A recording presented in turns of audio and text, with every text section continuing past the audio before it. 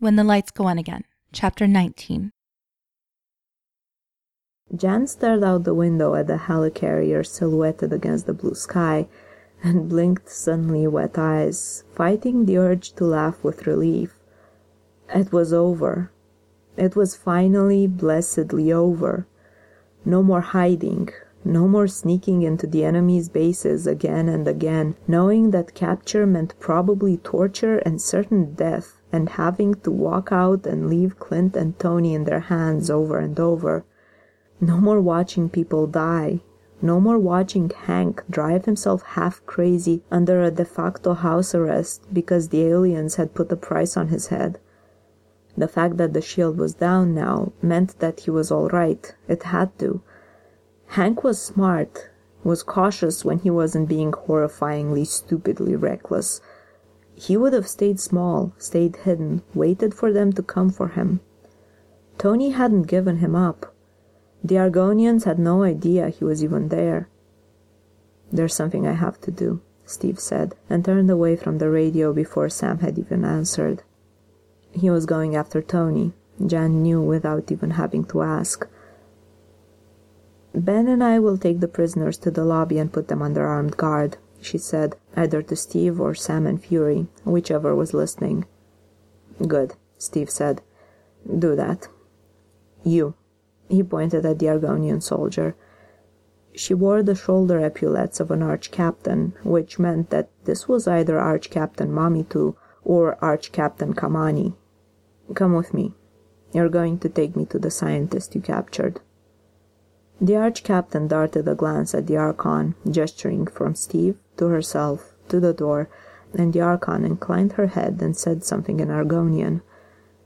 Jan stepped forward and took hold of her arm, determinedly ignoring the fact that the Archon towered over her by nearly a foot. The fabric of her blue robe was heavy but soft, made from some fiber Jan didn't recognize, probably of alien origin. The copper beadwork that covered it had obviously been done by hand. "We're taking you into protective custody," she said. "Please don't stab me." The Archon had stiffened at her touch, but the Arch-Captain, now being marched towards the door by Steve, stopped in her tracks and said something, and the alien woman relaxed and let Jan guide her over to where Ben stood. "Steve," Fury's voice cracked over the radio link. "Rogers, damn it, where did you go?" "He's busy," Jan told him as Steve nearly dragged the Arch-Captain out of the room. "We can't stay here. We have prisoners and casualties to deal with. You'll need to send someone down." "War Machine and I will meet you in the Grand Concourse," Sam said in tones that dared Fury to contradict him. Jan suppressed a half-hysterical urge to laugh. It seemed like she was always meeting people in that damn lobby. "By the clock," she said. "Of course you'll meet me by the clock." The lobby was still every bit as much of a bloodbath, the chaos augmented by the addition of several dozen humans in grey lab coats, most of them pale and gaunt. The captive scientists. Several of them were laid out on the floor while resistance members tended their wounds. Spider-Man was bent over one of them, spraying a huge laceration in her thigh with web fluid. Clever. If the goo that came out of his web cartridges was anything like real spider webbing, it would be ideal for packing wounds with. And why did she know these things when Hank, despite having spent nearly a decade in her company, still didn't know what a bias cut was or that you weren't supposed to wear white shoes after Labor Day? Jan crossed the room to where he knelt, Ben and the Archon in tow. "Does anyone here speak Argonian?" she asked. Jan wouldn't have recognized the scientist who raised his hand as Dr. Octavius if it weren't for the tentacles sprouting from his back. His normally stocky frame was thin, and he was as pale and ill-looking as all the others. His awful bowl cut was gone too, and the standard grey lab coat looked much better on him, really, than green spandex ever had. I have no idea whether the rest of the idiots I was imprisoned with have managed to learn it, but I am fluent. "Does anyone else speak Argonian?" Spider-Man asked. Another scientist, this one a woman whose dark skin looked almost as grey as her clothing from exhaustion and malnutrition, tentatively raised her hand. "Great," Ben said. "You can come with me. Her Highness here is going to broadcast a general surrender, and we need you to listen to what she says and make sure she doesn't try anything funny." "They're surrendering? Really?" Somehow, Spider-Man's mask managed to convey shock and delight. "I can barely believe it either," Jan admitted. "Cap defeated their head general in single combat, and then the shield came down and the helicarrier showed up and—" Spider-Man's shout of glee cut her off mid-sentence. There was a minor commotion by the entranceway, and Jan turned to see a handful of men in shield uniforms entering the building. For one frozen, joyful moment, she thought the armored figure that accompanied them was Tony. Then logic kicked in, and she recognized War Machine, his black and gray armor, now a patchwork of his and Tony's colors, pieces of red and gold metal replacing nearly a quarter of the original War Machine suit. It had obviously been a long 5 months outside New York, too. "Where's Hank?" she asked Spider-Man, not taking her eyes away from the blessed sight of reinforcements pouring into the room. "Is he still downstairs with Clint and the others?" "I don't know." His voice was suddenly much less gleeful. "We never saw him. He gave Dr. Connors the chip Tony built to reactivate Doc Ock's tentacles yesterday, and then he just disappeared. I'm sure they didn't catch him, though. He didn't call for help, and he could have, with the helmet. I would have heard it, and he couldn't have sent me the signal for the attack if they'd caught him." "You never saw him?" The sick, hollow feeling in the pit of her stomach was an overreaction, she told herself. Hank was fine. He was probably hiding somewhere, waiting for the commotion to be over before he came out. That was a completely plausible thing for Hank to do. Jan winced. Of course it wasn't. Hank would never sit on the sidelines in a fight like this, not after the way he'd been chafing to get in on the action for months. Something had happened to him. "You deal with S.H.I.E.L.D., Jan said. "I'm going to go find him." "Me?" Spider-Man yelped. Jan turned and walked away, not waiting for the panicked babbling about how he couldn't possibly do this that was sure to follow. She heard enough of that from Hank. The sodium ascorbate had been delivered and taken effect, which meant that, if nothing else, Hank had to have been at the water filtration system. She would start there.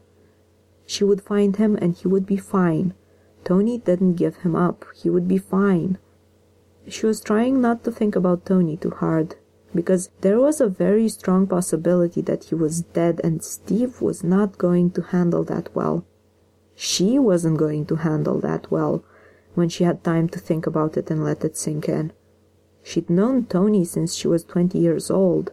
She couldn't really imagine him being gone any more than she could imagine losing Steve or Clint or Thor. If he was dead, she thought, the team might not survive it. The hallway that led to Metro North platform was empty of anything living. There were bodies lying crumpled on the floor, human and Argonian, but only a few. The main fighting had all taken place in the Grand Concourse. She thought he was just another body at first, until she saw the bright blue and gold of his costume. Everything around her seemed to freeze. She couldn't feel the ground under her feet anymore, and walking over to where Hank lay curled in on himself in a bloody heap against the wall felt weirdly like flying. Hank was the one who had given her wings. "Please," she begged silently, dropping to her knees beside him. The floor around him was tacky with blood. The knees of her costume were going to be covered with it. She'd worn this costume for months. It needed to go anyway. Hank didn't stir when she touched him. His skin was cool, clammy, and his lips were bloodlessly pale, and "Hank," she said, shaking him. Oh God, there was blood all over him. So much blood. And the right sleeve of his costume was singed brown, and "Hank, wake up!" She touched his throat, feeling for a pulse, and closed her eyes when she felt a fluttery beat under her fingers. Then another and another, rapid and faint. Still alive. He was still alive. He needed help right now before any more of his blood ended up outside his body rather than inside it.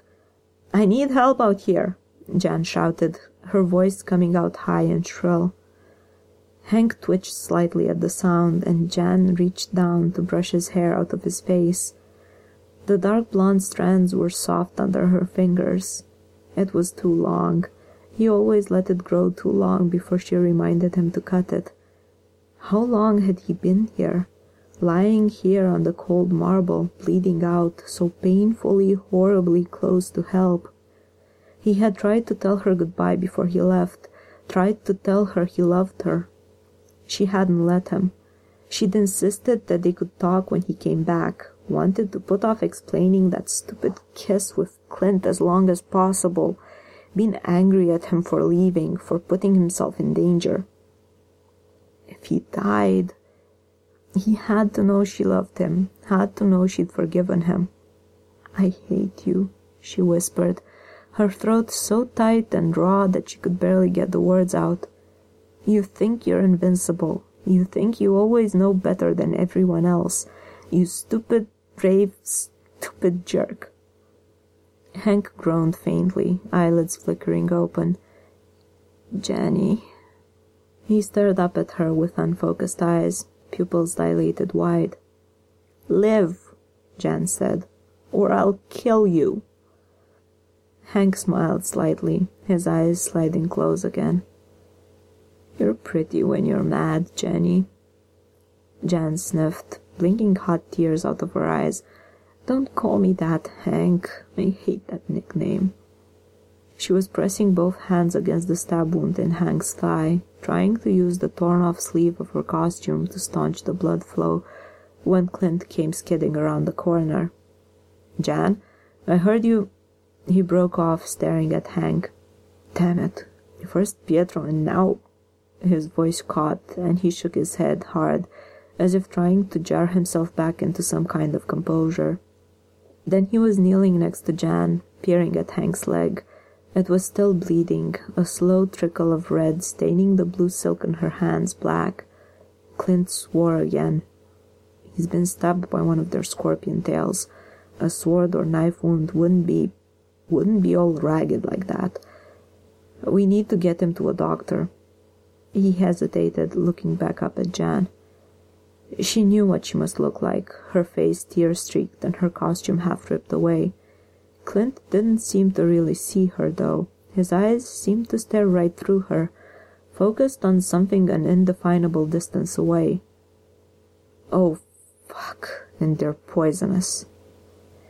Did he have any of his own antidote on him? Or can't he even do that right? "Shut up, Clint," Jan snapped. Anger felt good. It drove the sick, shaky fear that seemed to permeate her entire body away. Clint blinked, suddenly looking like a wounded puppy. "I didn't mean it like that.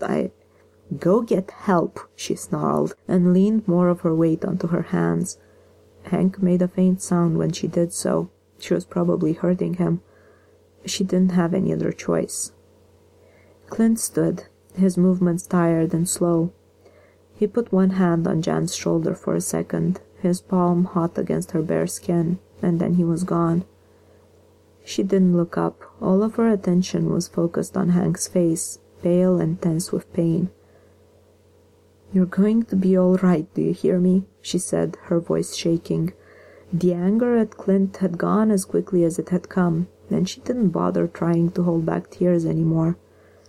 "You're going to be all right." From the corner of your eye, S.H.I.E.L.D. uniforms looked an awful lot like Argonian uniforms, until Clint turned, his hand going to the hilt of his sword or the butt of his plasma gun every time, and saw that the person who'd moved out of the corner of his vision was wearing black spandex and Kevlar. Instead of the high-collared, copper-decorated steampunk Nazi outfits he'd spent what felt like half his life surrounded by. The main hall of Grand Central was full of S.H.I.E.L.D. agents now, as well as soldiers and Marines in fatigues, all of them armed and organized and, occasionally, visibly disappointed or relieved that there were no enemies left to fight. Cap had somehow gotten the entire Argonian Empire to surrender to him. because he was Captain America, and he did things like that. Convincing the cavalry that the fight was actually over, though, was taking a while. Clint didn't blame them. He couldn't really believe it either. "I think you guys interrupted some kind of military coup," Rhodes was saying, nodding at the Archon, who was currently speaking to Fury via Isamud's efforts as a translator. "She doesn't seem very upset that her head general just got killed." "Well, no," Clint said, without thinking. "We all hated him. His right-hand woman was a nasty-tempered bitch who liked to slap her subordinates around." Only half his attention was really on their conversation. Beyond Rhodes' armored shoulder, 2 army medics were loading Pietro into a stretcher. He was pale and bloody, and still looked nearly as dead as he had in that cell, except for the addition of what looked like an entire roll of gauze bandaging around his chest. Wanda was following a step behind the stretcher, not quite hovering and obviously trying to stay out of the medic's way. She looked reassuringly non-crazy. He still didn't know how Carol had snapped her out of it. For a few moments, Clint had thought he was about to lose both of his oldest teammates, and probably die himself moments later in some kind of magic-fueled explosion. They had hacked up Pietro bad enough that it was a miracle he was still alive. Like the guard they'd executed. Like the soldiers in Times Square. If he died, would they have displayed his body in pieces, like the others? Clint had thought he'd seen a lot of horrible things during his career as Hawkeye, but even the Kree-Skrull War hadn't prepared him for what a real war felt like. He'd seen teammates die before. Bobby, convulsing in his arms as Mephisto's fireball struck her. And God, he'd been able to smell her skin and costume burning, just like the Argonians' plasma guns. But not like this. Not so many people at once. They'd still been clearing the dead bodies out of the entrance hall when he and Jan had brought Hank in. Some of them were people Clint had killed himself.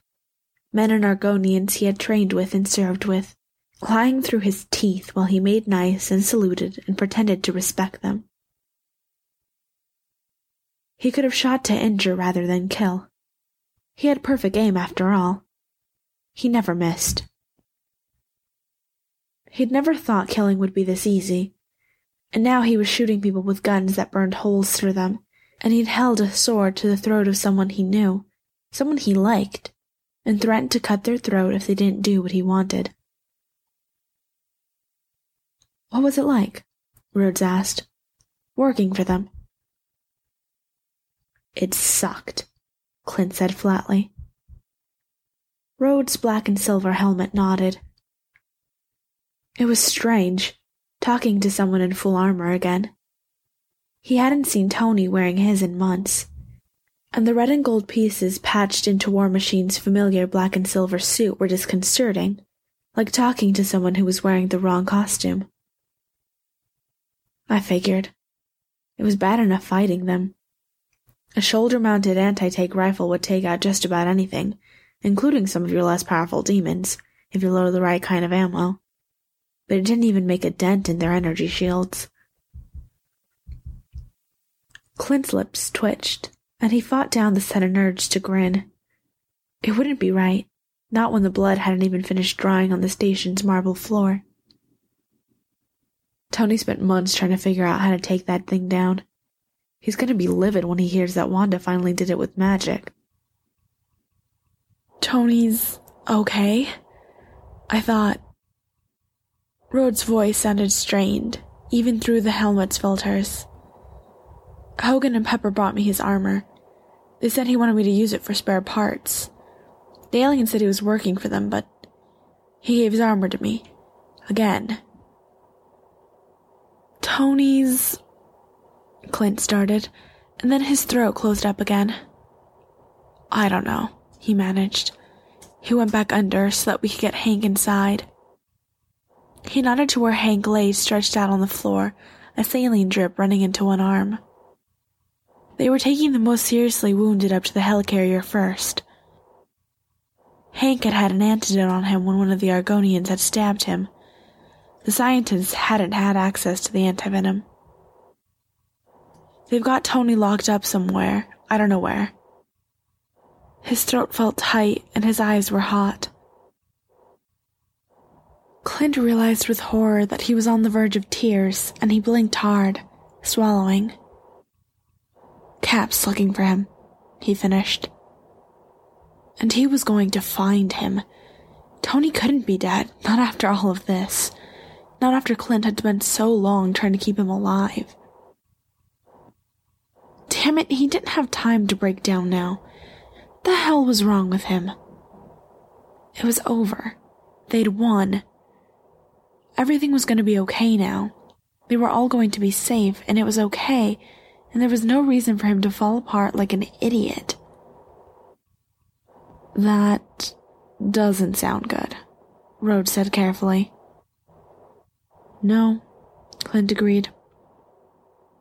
The disturbance at the far end of the room was small, just a few people turning to look, a conversation falling silent, but Clint's nerves were on edge as it was, and after months of trying to avoid setting off Argonian suspicions, anything Argonians did that was out of the ordinary was nerve-wracking.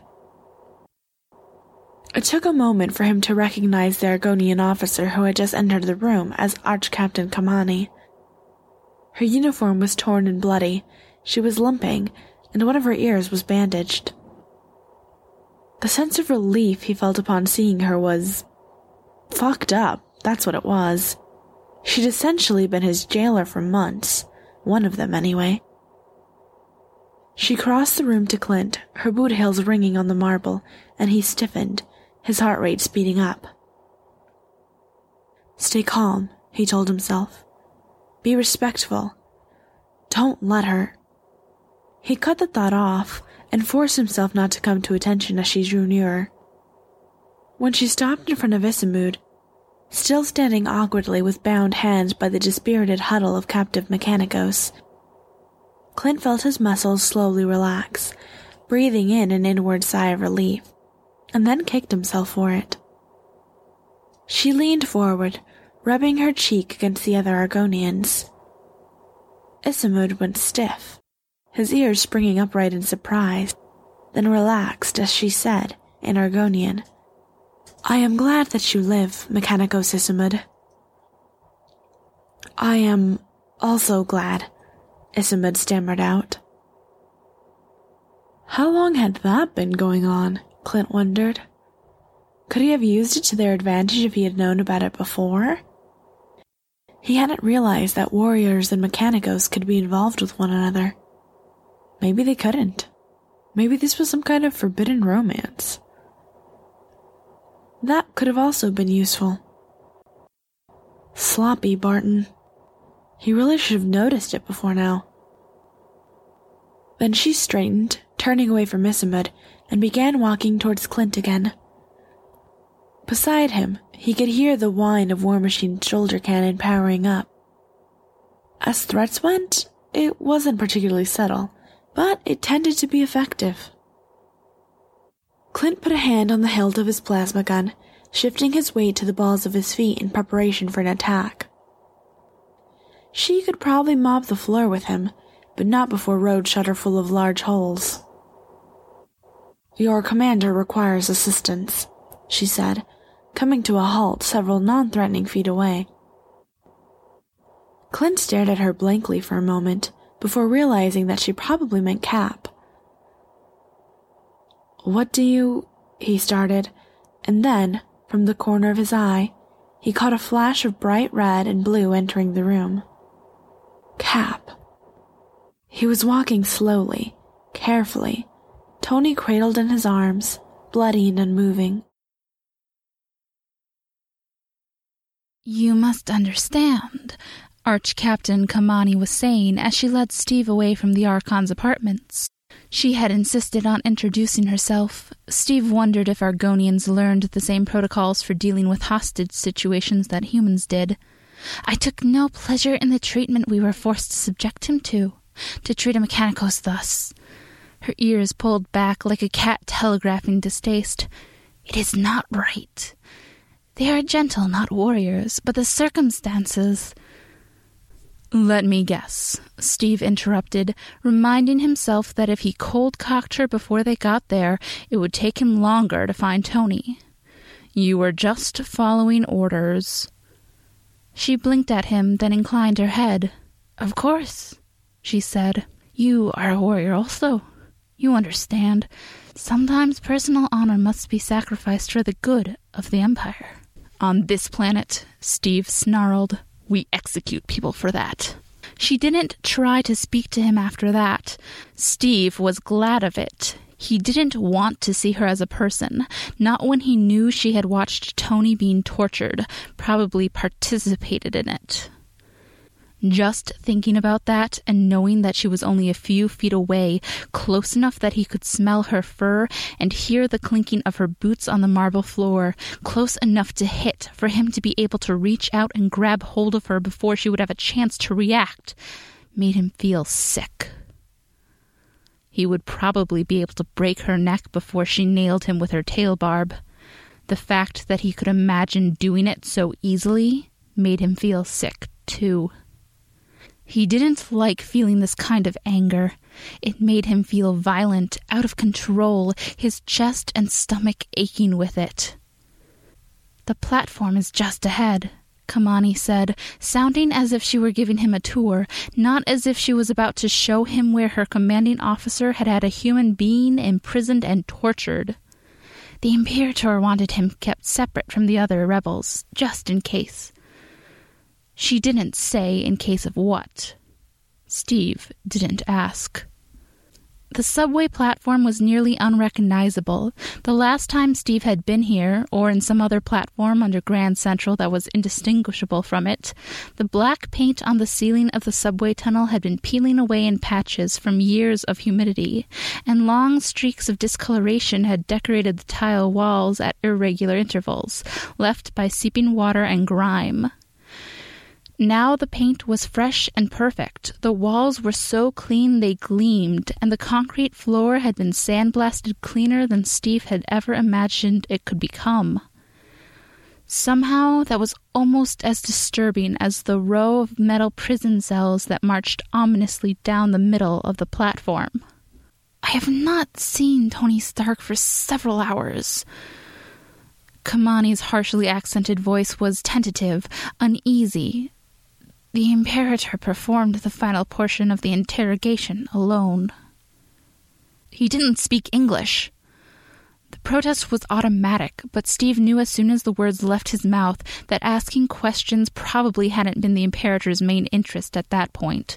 It was getting more and more difficult to feel any guilt over killing him. The Imperator was angry, she said flatly. This is the cell. She typed a sequence of incomprehensible symbols into the keypad on the door and opened it. Too late, Steve thought, with a cold, sharp-edged pain in his chest. He was too late. Tony lay motionless on the ground at the far end of the cell. Most of his clothing had been cut away, and there was blood all over him, so much that Steve couldn't even begin to see what injuries lay underneath it. The metallic smell of it was thick in the air. The concrete was hard under his knees as he knelt next to him. Tony was covered in so many bruises, cuts, and burns that Steve could no longer tell which marks he had put on himself. He hadn't wanted to let him go, had had no other choice. It had been their best chance for success, the surest way of getting Hank inside the station and distracting their Argonians while his poison did its work. The Argonian surrender, the shield falling, all of it would have been impossible if Hank and Tony hadn't been willing to sacrifice themselves for it. He had traded Tony for victory, for humanity's freedom. Steve knelt on the cold concrete floor next to what remained of his closest friend and tried to tell himself that it was worth it, that Tony had known this might happen and had chosen it willingly, that the fate of the world was more important than either of them. He couldn't make himself believe it. The Argonian was saying something behind him. He ignored it. It didn't matter. Nothing mattered but the long gash that ran down Tony's right side, straight and thin and precise as a surgical cut, the rough, cracked pallor of his lips, the way the tangled mess of his hair fell over his eyes in a sick parody of the way it had 2 days ago when he had been asleep in Steve's arms, the dark rings of bruises and raw flesh around his wrists. They had put him in chains while they hurt him, and Steve had sat in their headquarters and studied maps of Grand Central and waited for Hank's signal. Tony had hung here in this dark metal cell and endured torture without breaking, and Steve had gone after the Archon and the Imperator first. Steve reached out and brushed the hair back from Tony's face, tracing his gloved fingers over the bruise on Tony's cheekbone, the one he'd put there. It was cold in here, so cold it made his teeth chatter and his bones hurt. They had kept Tony in here for 2 days in the dark, where his screams would echo off the metal walls and no one would hear them. Tony was supposed to be there next to him, the way he'd drawn them, to help him rebuild the mansion and what was left of the Avengers, to remind him that he was more than just a soldier, to sleep next to him at night and spar with him and argue tactics with him and always support the rational, efficient option, even when it conflicted with his ideals. He had only had Tony for 1 night. Surely they had deserved more than that, after all they'd been through, all they'd given. The air was like ice, so cold it made his eyes sting and his lungs burn. Steve curled forward, feeling the cut in his side split open again, the same side of his rib cage as the gash they had left on Tony, probably made by the same blade, and a thin trickle of blood oozed from it, the only warm thing he could feel.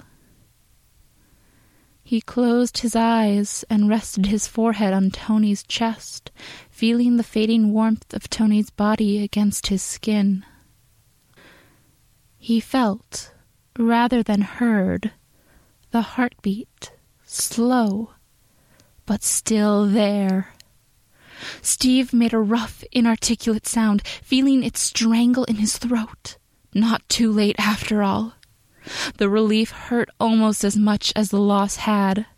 All the energy seemed to drain out of him, the pain of bruised ribs and knife wounds and exhaustion coming back with a rush.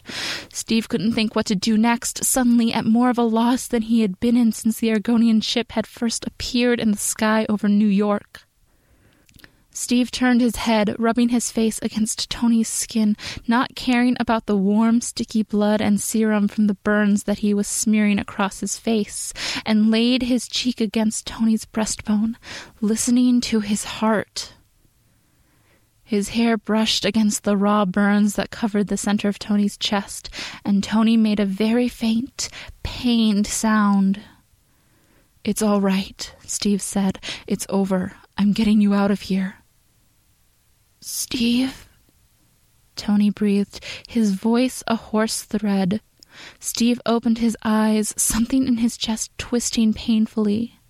Tony's eyes were open a fraction, but they were unfocused, and Steve wasn't sure if Tony was really seeing him or not.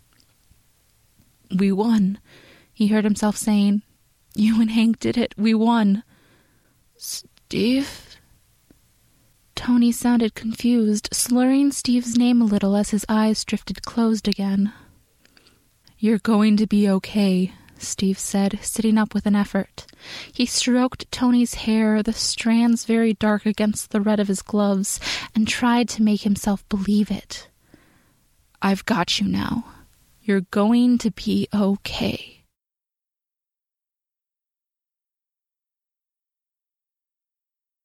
Chapter 20. Hank had never been so glad to wake up in a hospital bed. It was hard and uncomfortable, and the sheet someone had spread over him was doing next to nothing to combat the chill in the air, But it wasn't the cold stone floor of Grand Central, or an alien prison cell. The pain in his leg had been reduced to a dull ache, to be replaced by thirst and exhaustion so heavy that opening his eyes was an effort. He wasn't in a hospital. The ceiling overhead was metal rather than acoustic tile, and the nurse giving an injection to the man in combat gear lying in the bed to his left was wearing a SHIELD uniform. SHIELD was here.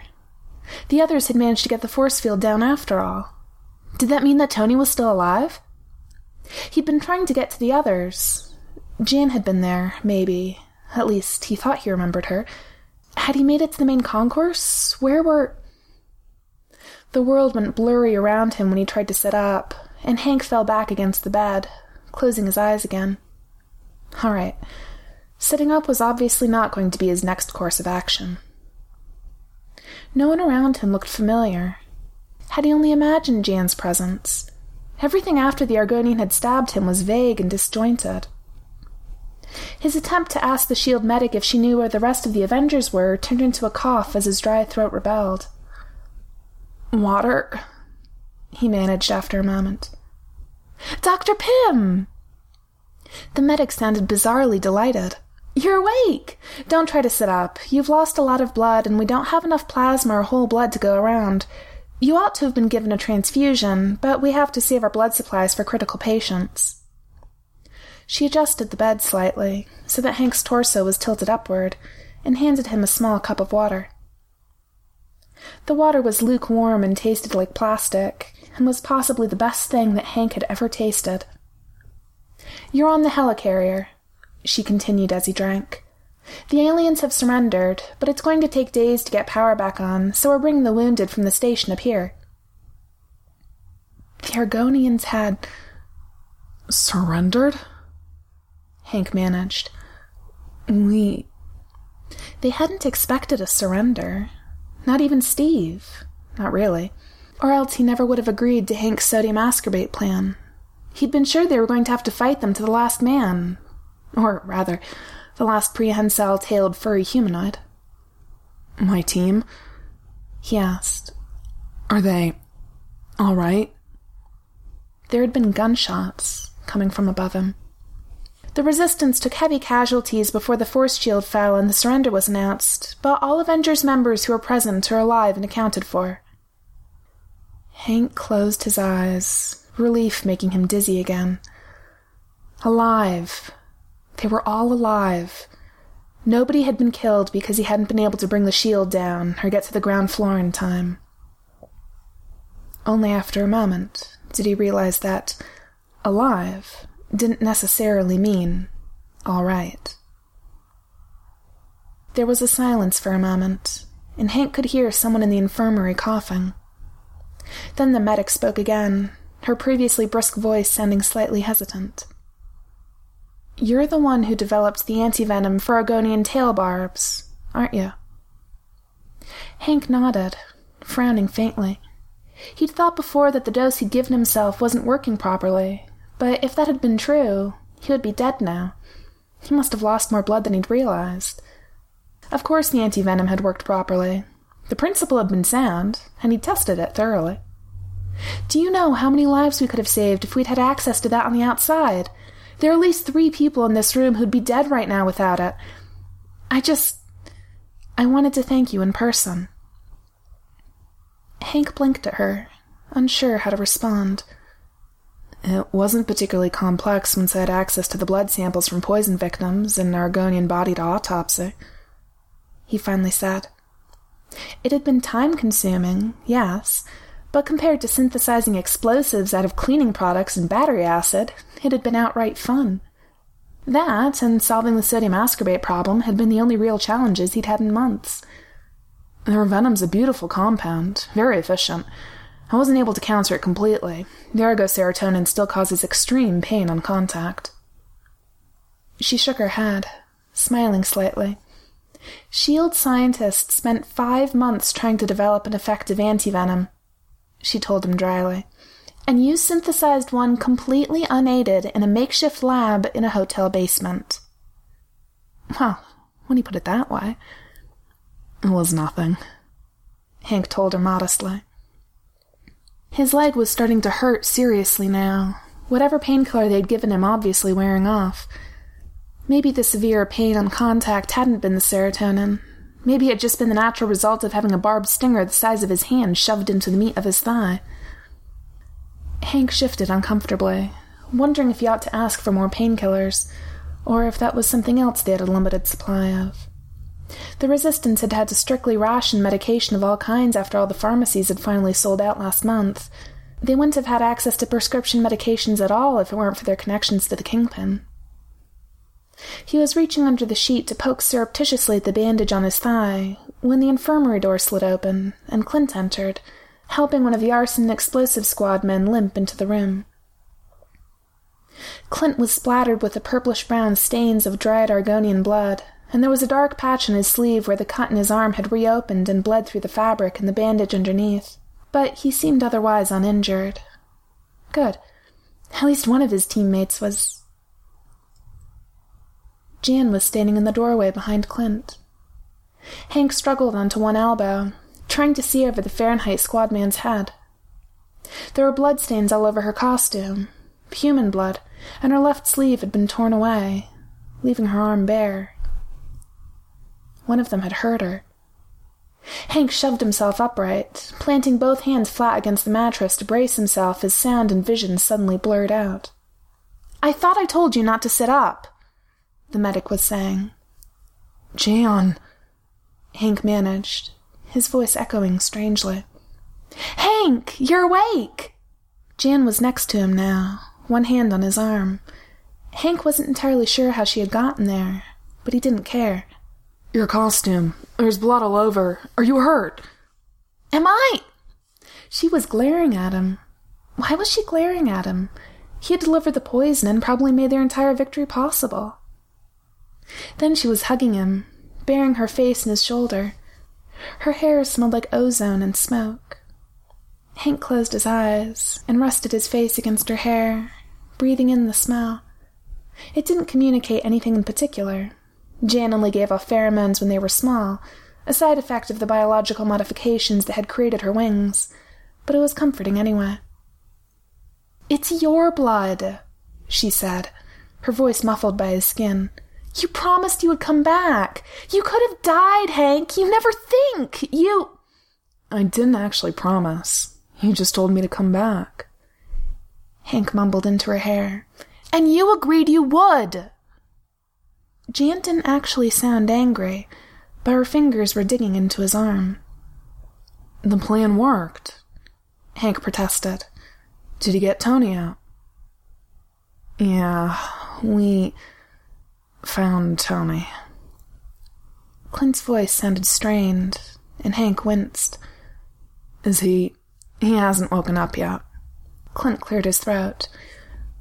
"We, found Wanda and Pietro. Wanda destroyed their force field." "Good," Hank said quietly. Even with his eyes closed, sitting up was starting to make him feel lightheaded. I think he needs to lie back down," Clint said. "He's gone gray."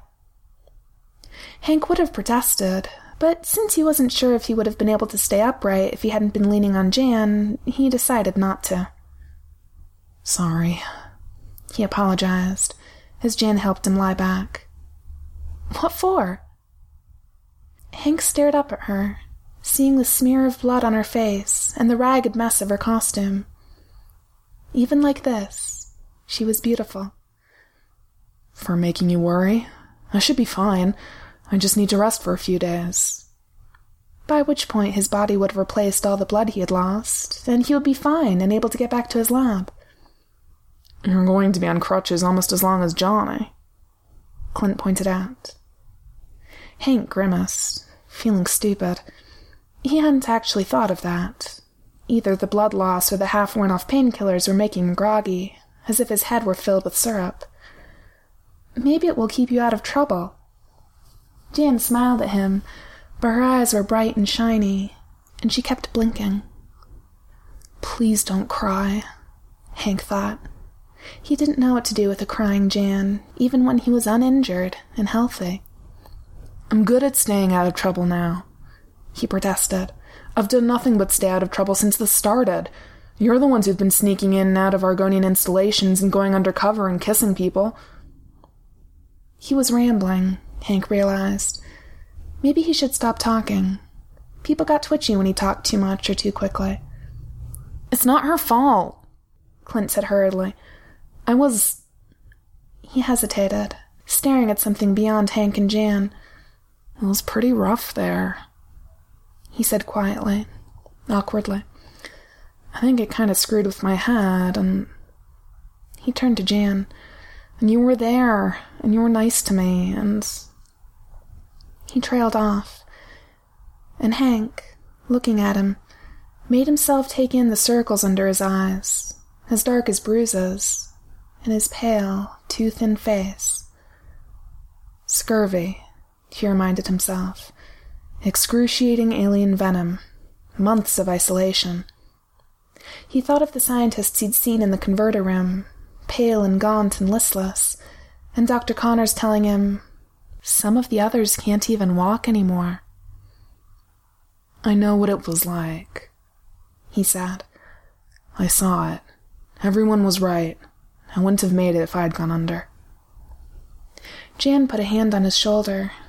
Her fingers were warm, soft. If you had, she said, who would have figured out how to poison them, or developed the antivenom? They said...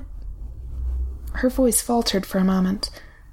They said you would have died without it. I don't think so, Hank said, trying to remember those hazy minutes after the Argonian had stabbed him. I think I may have been bleeding enough that most of the venom wouldn't have remained in my system. She had a point, though. No one else could have discovered the Argonians' reactions to salt and vitamin C, and without his discoveries, they would have had no hope of defeating the Argonians. Still, all those months, he'd spent months hiding in the Waldorf Astoria's basement while the others risked their lives. Clint made a face. Trust me, he said. You'd be dead. And if you're ever sick, don't let Tony take care of you. He's awful at it. He paused, his eyebrows drawing together in a frown. You know, it's too bad Scott Lang was stuck in California the whole time. We could have sent him under, and the two of you could have had your aunts take messages out back and forth. Then Jan wouldn't have had to keep sneaking in to meet with me. That's... Jan stared at him. Brilliant, actually. Clint shrugged. I spent months with nobody to talk to but a bunch of scientific geniuses. I guess some of it rubbed off. Hank shook his head. I couldn't have done it, he repeated, trying to drag the conversation back on topic. Couldn't have done what either of you did. I don't have any right to judge you for... He couldn't even say it, which made his cowardice even more obvious. Facing down armed and extremely dangerous aliens and supervillains, he could do. But talking to Jan about their relationship was apparently beyond him. Even when they hadn't been together, he had never so much as looked at another woman. Not that he would have deserved to, considering the circumstances, but Jan and Clint had been under huge amounts of stress, and she had been Clint's only form of contact with the outside world, and they both swore that it had been a mistake, a single kiss in the heat of the moment, that it hadn't meant anything. He had no reason to think they were lying to him. Jan didn't lie, not about things like this. If she had wanted to leave him for Clint, she would have had no problem saying so. She wouldn't sneak around behind his back and string him along. Clint shifted uncomfortably, then looked away.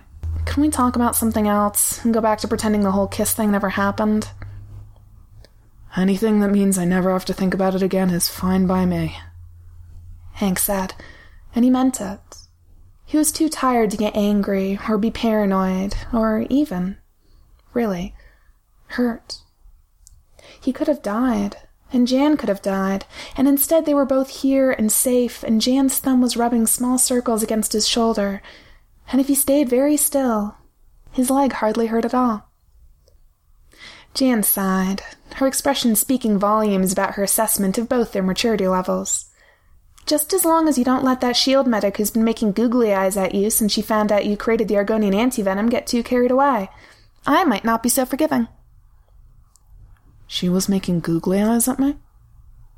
She had congratulated him, yes, but most of their conversation had involved the fact that Hank wasn't supposed to be sitting up yet.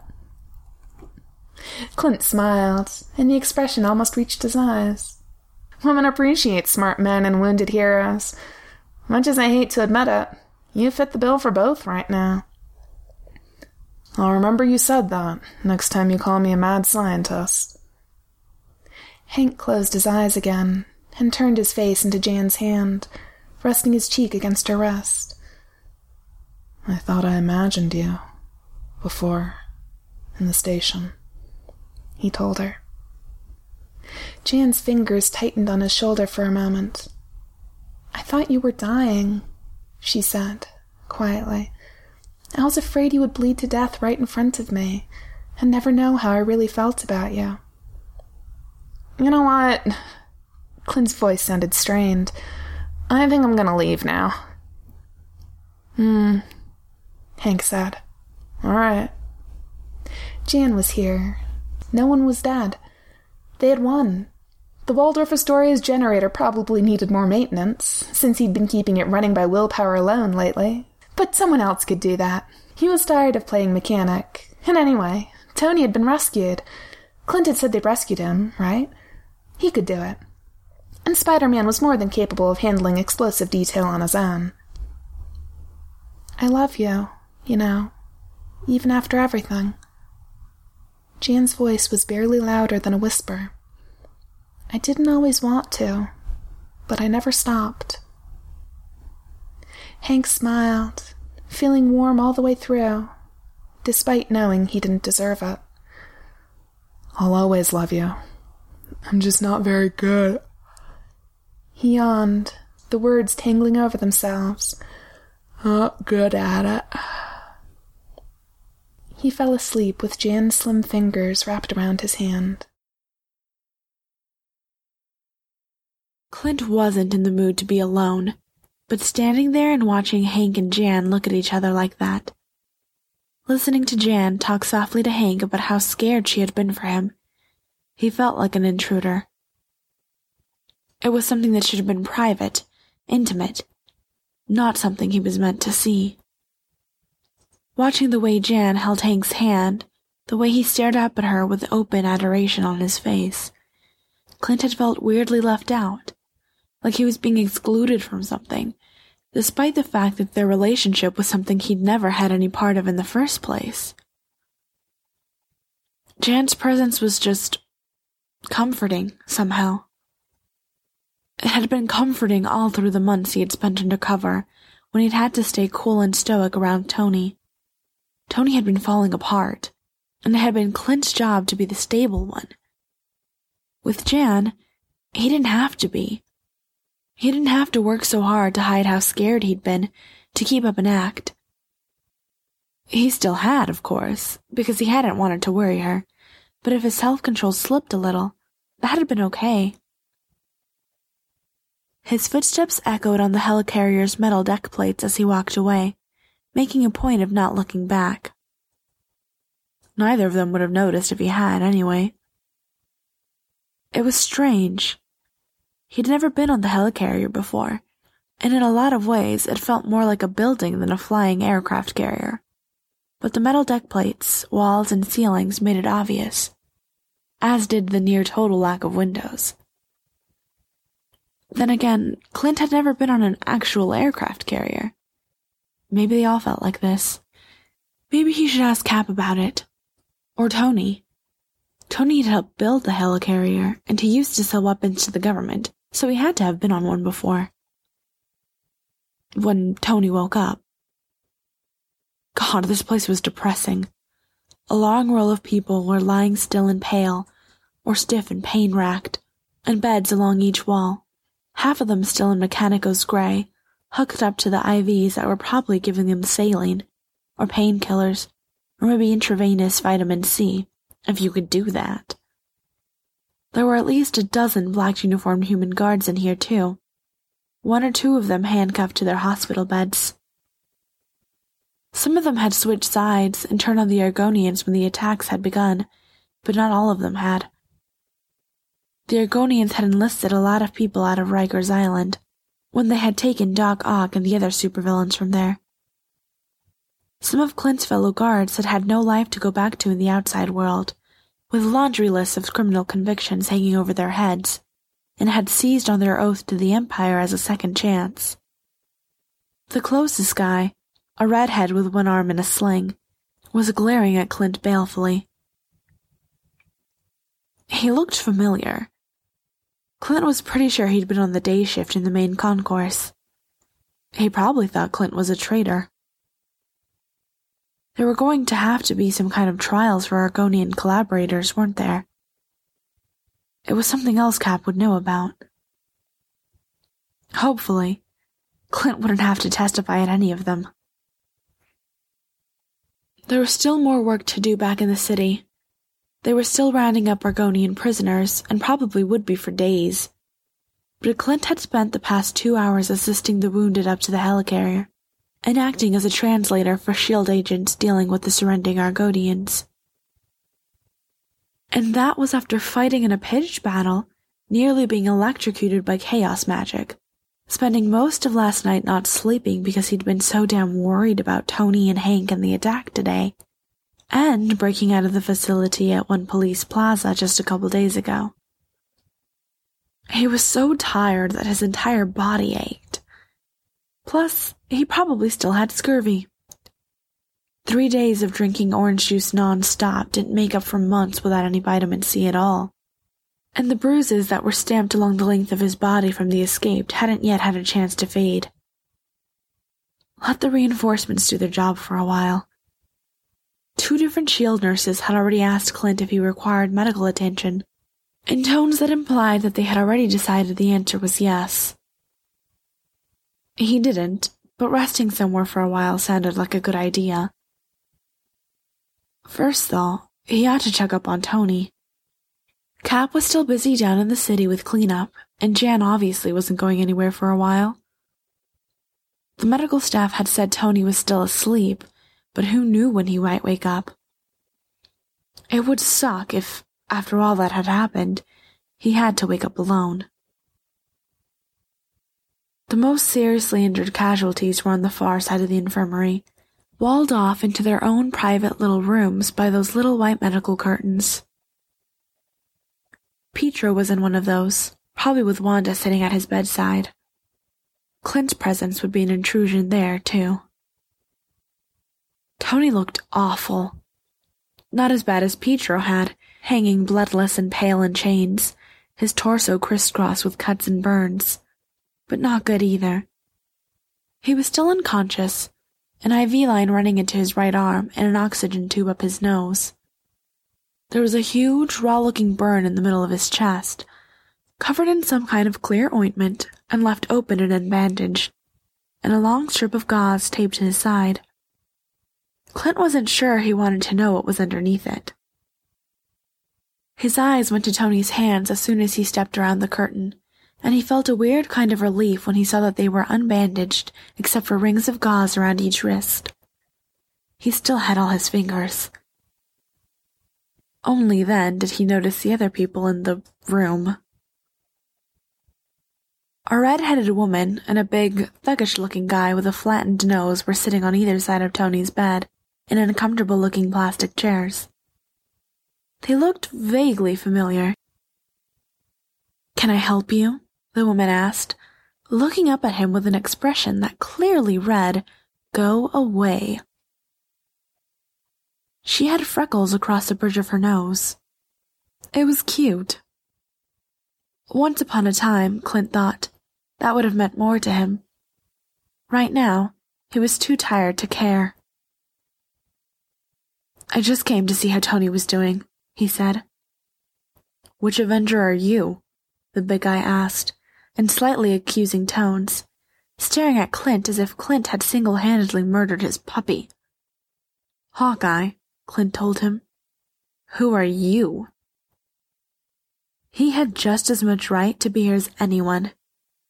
More than a lot of people, in fact, after the past few months. His friends? Said as if Clint wasn't. I'm Pepper, the woman said. He's happy. Tony might have mentioned us? You're Pepper Potts? Clint stared at her, trying to match the worn and rumpled-looking woman in front of him, an oversized shield-issue jacket draped over her shoulders, with the terrifyingly efficient and drop-dead gorgeous secretary Tony had always described. He had always pictured a tall, supermodel type in stiletto heels. The one and only. Oh. Clint tried to think of something to say, but Tony, lying there still and pale and bandaged, seemed to suck all the life out of the room. Rhodes said you guys were in Seattle when it fell, he finally offered. I'm, glad you got away. Pepper's lips tightened into a thin, unhappy line. We got away because Tony gave himself up to buy us time to escape. I thought we'd never see him again. She shook her head. There's a reason I wasn't sure about coming back to work for him again. I am so tired of doing this. Tired just about described it. When this was over, Clint was going to sleep for a month. Tell me about it, he said. For months, I had to keep reminding him to eat. Is he like that all the time? Pepper was looking down at Tony now, her face unreadable. I thought he was dead, she said quietly. For months. Rhodey was sure he'd never give his armor away otherwise. I told you he wasn't, Happy said. The boss is tough, and he always has a plan. He, too, was staring down at Tony, a mournful look on his face that didn't quite match the deliberately cheerful tone of his voice. Pepper looked at him silently, eyebrows arched. Some of his plans work better than others, Happy admitted. Yeah, Clint agreed. Giving himself back up to them wasn't one of the successful ones. Pepper winced, and he immediately felt bad for saying it. He tried a smile instead. He'll be okay. He survived worse. He has to be okay. I didn't spend months watching his back and making nice for the Argonians for him to... Clint shook his head. He'll be fine. Unless being tortured had done something to him, screwed him up even worse than he had been already. And Tony hadn't had a chance to get over the vitamin C deficiency either. You could see the bruises all up and down his body, like Petro's. Only where Petro's speeded-up metabolism had had some of the marks already fading to green and yellow, Tony's were all fresh, dark splotches of red and purple and black. They had really done a number on him. Clint blinked, his eyes feeling weirdly hot, and his throat suddenly thick and tight. I killed people to get you out of there, he told Tony. His voice sounded strange, not right. People I knew. I caught them up and shot them and smelled them burning. And do you know how much that sucks? So you damn well better wake up and be fine. Pepper was looking at him funny now. People did that when you announced that you just killed people, Clint guessed. Probably he ought to get used to it. Not that he meant to go around broadcasting it, but given that he'd worked for the Argonians, people were going to assume that much and worse. If you helped get the boss out of there, then we owe you one. Happy held one massive hand out to Clint. His knuckles were scarred, and one of the fingers on his right hand was slightly bent, not straightening all the way. An ex-boxer, Clint decided. That would explain the hands, and the broken nose. He stared at Happy's extended hand for a moment, not quite sure what he was supposed to do with it. I didn't do that much, he said. Mostly I just stood there and watched while the Arch-Captain knocked him around. And sometimes Jan brought salt packets. And he'd shot people. That was an important fact that he probably shouldn't leave out. He'd already mentioned that part, though. Hell, he was the one that took care of me when I got poisoned. So really, I didn't do all that much worth thanking me for. Happy stared at Clint for a moment, then let his hand drop. If you hadn't been there, he would have been alone. The boss tends to get in trouble when he's by himself. When he's by himself? Clint laughed, the sound bursting out of him. You mean when he volunteers to go off by himself to let people who execute political prisoners by cutting them to pieces in public use him as a punching bag? They cut Picho's fingers off. They tortured one of the physicists to death when they caught him withholding information from them. Not lying, just withholding information. And Tony went back in there after we got out. Tony had known it was a suicide mission. Hank, too. He'd admitted as much to Clint. Hell, he'd told Clint that he had his blessing with Jan if he didn't come back, which was all kinds of fucked up, and probably about the same as Tony giving up his armor, unless it had just been Hank being bitchy, which Clint wasn't ruling out. Bitchy was more likely, actually. In Hank's world, his brilliant plans never had negative consequences. And Hank, he went on, aware that his voice was getting louder, but not caring, who is too damn stupid to stay hidden like he's supposed to. Pepper made a sort of shushing motion with her hands, nodding at Tony. Clint ignored her. Let everyone hear. Maybe some of the shouting would wake Tony up. Then Clint would have one less unconscious teammate to worry about. He wouldn't let me go in with him. I should have gone in with him. I shouldn't have let him talk me out of it. You hear that? He asked Tony. Tony didn't so much as twitch. I shouldn't have listened to you, because you're a suicidal idiot who thinks blowing up Grand Central Station while you're still inside is a clever plan. The last words came out in a snarl. Rage flaring up from somewhere inside Clint like it had just been waiting for a chance to be released. Tony had been a complete mess by the time they'd escaped, all the arrogant confidence Clint usually associated with him gone. He'd been worn down, depressed, barely looking people in the eyes, the way he had been when he'd first come out to the West Coast. And he'd planned to get Clint out of the station before he destroyed it. Clint, but not himself, because it wasn't as if a genius inventor who could build the Iron Man armor out of scrap metal could have built a bomb with a timer instead of repulsor gauntlets and gone himself out safely before the explosion, too. Pepper had stepped forward and grabbed both his wrists, her fingers digging in hard enough that it almost hurt. Clint hadn't even realized that he'd been waving his arms around. If you do not stop shouting, she said, voice low and firm, they will kick all three of us out of here. For a moment, Clint felt a wild urge to shout at her. She hadn't been there, hadn't been trapped in the city with him. She didn't know what it had been like. But the more rational part of him realized that she had a point, and that she was probably upset too. She had worked for Tony for years, after all.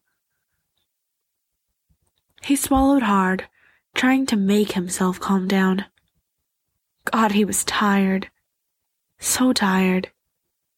And there were probably still more wounded to bring up, and prisoners to deal with, and Fury was going to come grab him any minute now and make him speak Argonian again. He didn't want to know their damn language, didn't want everyone in S.H.I.E.L.D. to hear him speaking it like a good little collaborator. Going undercover had seemed like such a good idea once. They had tortured and killed his teammates, and he knew their fucking language. He knew how to salute them. He knew what their insignia meant, the proper way to conduct a duel of honor, and how to fight with their weapons, and he had actually liked Isamud. When Subcaptain Kamani had asked to have him transferred to command, he had actually been proud. Proud to be transferred to a counterinsurgency unit that had ambushed and killed 3 different resistance teams in the Bronx. And he'd been worried about Tony going native. "I can speak their language," he told Pepper, his throat hurting with the effort to keep his voice quiet. "And Justice was only on the team because I gave him my spot. He shouldn't have even been there, and now he's dead. And I feel guilty for killing them." Pepper and Happy exchanged a long look, and then Happy put one massive hand on Clint's shoulder. "The boss is going to be okay," he said. "He's gone through worse than this before." "Yeah," Clint admitted shakily, the anger draining away and taking most of the rest of his energy with it. "I know. I was there for the heart surgery." "No one is going to blame you for anything, Hawkeye," Pepper said. She stared up at Clint solemnly. "You went undercover with Tony, didn't you? And spent months collecting information without getting caught. You were in a difficult position, and you did the best you could. You're a hero." "It doesn't feel like it," Clint admitted. "I just did what I had to do to survive." He'd done heroic things before, up to and including helping save the world a couple times. He hadn't felt exactly heroic after most of those, either. Generally just triumphant and relieved not to be dead. But this time was different. He probably ought to at least feel satisfaction that they'd won, but it didn't feel real yet. He knew the Argonians were defeated, that they would be leaving, that it was over. But he kept having to remind himself that he didn't have to salute the people they were taking prisoner anymore. Kept catching himself worrying about how he was going to make his next meeting with Jan when Grand Central was such a mess.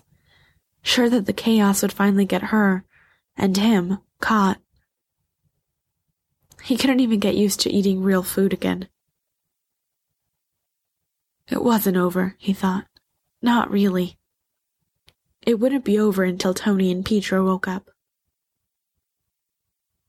Pepper wrinkled her nose. "I don't think it ever does. Most heroes are just people doing what they have to do." He barely even knew these people. Why did it make him feel all warm and fuzzy inside to hear her say that? "Baby monkeys," he reminded himself. "You're so desperate for human contact that you were going around kissing Jan." Any sympathy was going to make him feel better, even sympathy from strangers. Strangers he'd just had some kind of near breakdown in front of. Clint felt himself flush. "I'm, sorry for barging in here and yelling at you." "That's okay." Pepper smiled at him, and the expression almost looked real, if you ignored the worry in her eyes and the way she kept glancing back at Tony. "I think you needed to yell at someone." "Yeah." Clint let out a long, shaky breath. He felt better, he realized. Not a lot better, but at least the awful, humiliating desire to scream or cry was gone. He must have needed to get things off his chest. He had originally been planning to go rest somewhere, he remembered. Clint glanced around the little, fabric-walled room, looking for somewhere to sit. "Is there an extra chair in here? I think I'm just going to sit down for a while." Happy waved a hand toward the seat he'd been using, the one on Tony's left. "You can have mine." "Thanks," Clint made himself say. The chair was more comfortable than it looked, despite the way the hard plastic pressed against the bruises in his back and ribs. He was just going to sit there for a while, Clint decided. It beat being alone. "There is absolutely no reason for them to keep me here any longer. They don't understand mutant physiology anyway. I'd be better off at the hotel." "IVs work just as well on energy mutants as they do on anyone else," Wanda said. Normally she had to struggle to contain her annoyance with Pietro when he was in this kind of temper, but the sound of him talking, the sight of his face animated and pinched with annoyance instead of lifeless and still, was too miraculous and wonderful for her to be irritated. Pietro was still pale, and the swathes of bandages across his chest were spotted here and there with blood. But after a unit of the helicarrier's precious and carefully rationed whole blood and an IV full of saline and glucose, his lips had lost that white, colorless look, and he had finally woken up. The medical staff had been openly amazed, one doctor telling Wanda repeatedly that he had never seen someone with hypovolemic shock and severe dehydration and hypoglycemia stabilize so quickly. Doctors rarely knew quite what to make of Pietro, and she'd had to tell them 3 times that 120 beats per minute was his normal resting heart rate and wasn't being caused by some underlying medical condition. Pietro pushed himself up on one elbow, grimacing in pain as he did so. "There's no privacy here, and I shouldn't have to be stuck here with all these," he sneered, "people." By which, of course, he meant baseline humans who have no mutant abilities or superpowers. "It's not as if they can make my finger grow back," he went on, nodding at his left hand, which was completely hidden from view by white gauze. "I just need some place to rest, and I can't do that here." "You wouldn't have any more privacy at the hotel," she pointed out, resisting the impulse to brush his hair, still clumped into stiff brownish spikes by dried blood, back out of his face. "We were sleeping 4 people to a room there." It wasn't actually the presence of other people, non-mutant or not, that was bothering him. She knew. Pietro got impatient and bored very quickly when he had to stay still, and the fact that he was in pain only made it worse. His accelerated metabolism meant that painkillers were significantly less effective on him than they were on normal people, and since S.H.I.E.L.D. was forced to tightly ration their limited supply, they hadn't given him the triple dose he actually needed, insisting that a standard dose for a human of his body weight was sufficient. Normal doctors and hospitals always assumed that. Proper doses of medication were a continual issue for mutants and other superhumans. Steve had the same problem, with his built-in resistance to narcotics and sedatives, and so did a lot of energy mutants, as well as anyone with a healing factor. The Avengers Mansion had always stocked extra supplies of basic medications, anticipating the necessity of treating people with unusual physiology. Everyone knew that Pietro, Steve, and Carol needed individually tailored pain relief, the same way they all knew that Tony wasn't supposed to take Tylenol, or anything else with acetaminophen in it because his liver couldn't handle it, or that Jan was allergic to penicillin, or that Hank couldn't be given any kind of medication while giant, because the extra-large dosage necessary at that size would stay in his bloodstream when he shrank back to normal and become toxic. "I don't care," Pietro was insisting stubbornly. He shoved himself upright and sat there swaying slightly, reaching for the IV line in his left elbow. Wanda grabbed his wrist. "Don't," she said more sharply than she'd intended to. "You nearly died. Do you understand that? I thought you were dead." The image of Pietro's bloody, broken body hanging from the cell wall in chains flashed into her mind, and she told herself firmly that he was all right now, that he hadn't actually been dead, that poor lighting and fear and hysteria had caused her to misjudge the situation. He hadn't actually been dead. "You need to stay in bed, Pietro. If you try and get up, you'll hurt yourself." Pietro collapsed back against the mattress, his face pale and tight with pain. "Fine," he sighed in a long-suffering tone that indicated that this was a great sacrifice, and he was only making it for her. "I thought you were dead when I saw you hanging there," she said again. He hadn't been, though. He couldn't have been. Her magic wasn't that powerful. Couldn't be that powerful, even out of control the way she had been. "They brought me your finger in a box." Pietro's eyes snapped open again, his face twisting in disgusted horror. "That's barbaric." "They thought it would make me talk," she said, and found herself suddenly unable to look at him. "I should have. They were going to do worse to you if I remained silent, yet I still didn't." "Of course you shouldn't have talked," he interrupted. "You knew what they were capable of. What if they had tortured you too, or killed you?" He was silent for a long moment, eyes closed again, and then, in a much quieter voice, he said, "They wouldn't tell me where you were or what they were doing to you. I thought they were. I'm glad you're all right." Wanda longed to hug him, to reassure herself that he was there, alive, all right, that he hadn't been taken from her. Not like Vision, not like the twins. But his torso was a mass of bruises and cuts, and it would only have hurt him. She took his undamaged hand in both of hers instead. With her gloves gone, burned away by the magic, she could feel how cool and clammy his skin was. Proof that he still hadn't completely recovered from his ordeal. "I'm fine," she said, as if she hadn't gone crazy and nearly killed herself and Carol and Clint and Pietro himself. "They never touched me. I think they were afraid to." They'd have been right to be.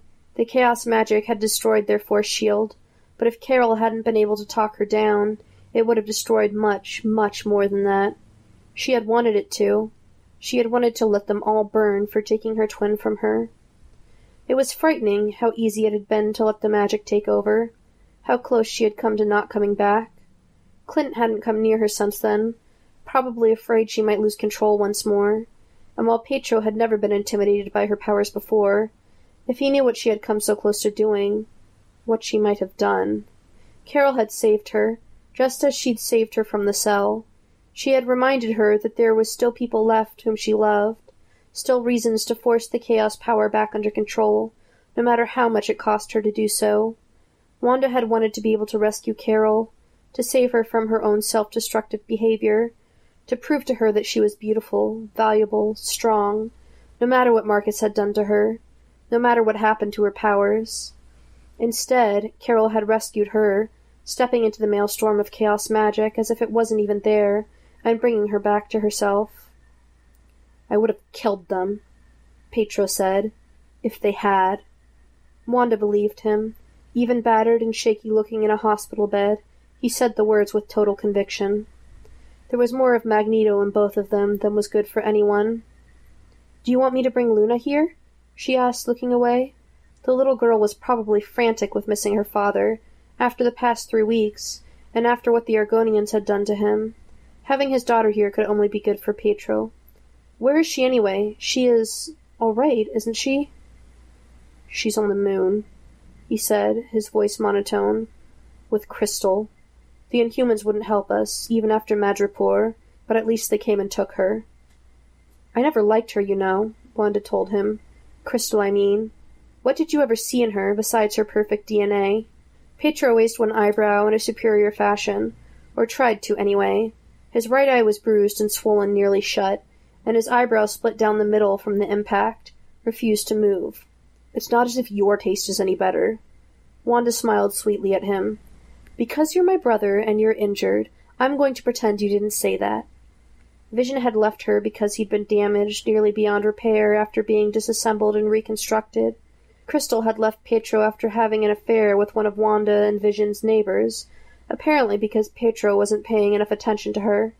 She hadn't even had the grace to pick someone she actually knew and liked for her extramarital affair.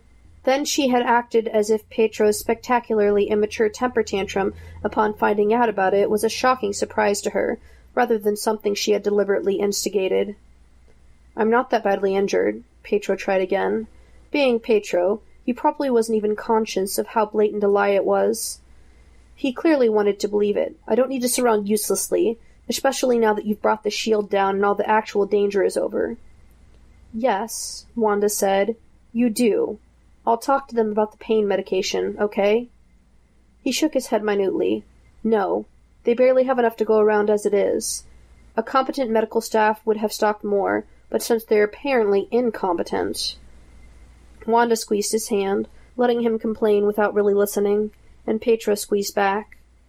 At least, whatever Carol and Clint thought of her, whatever her powers had done, whatever was going to happen to them all now that the war was over, she still had her brother. Shouldn't they be in some kind of restraints?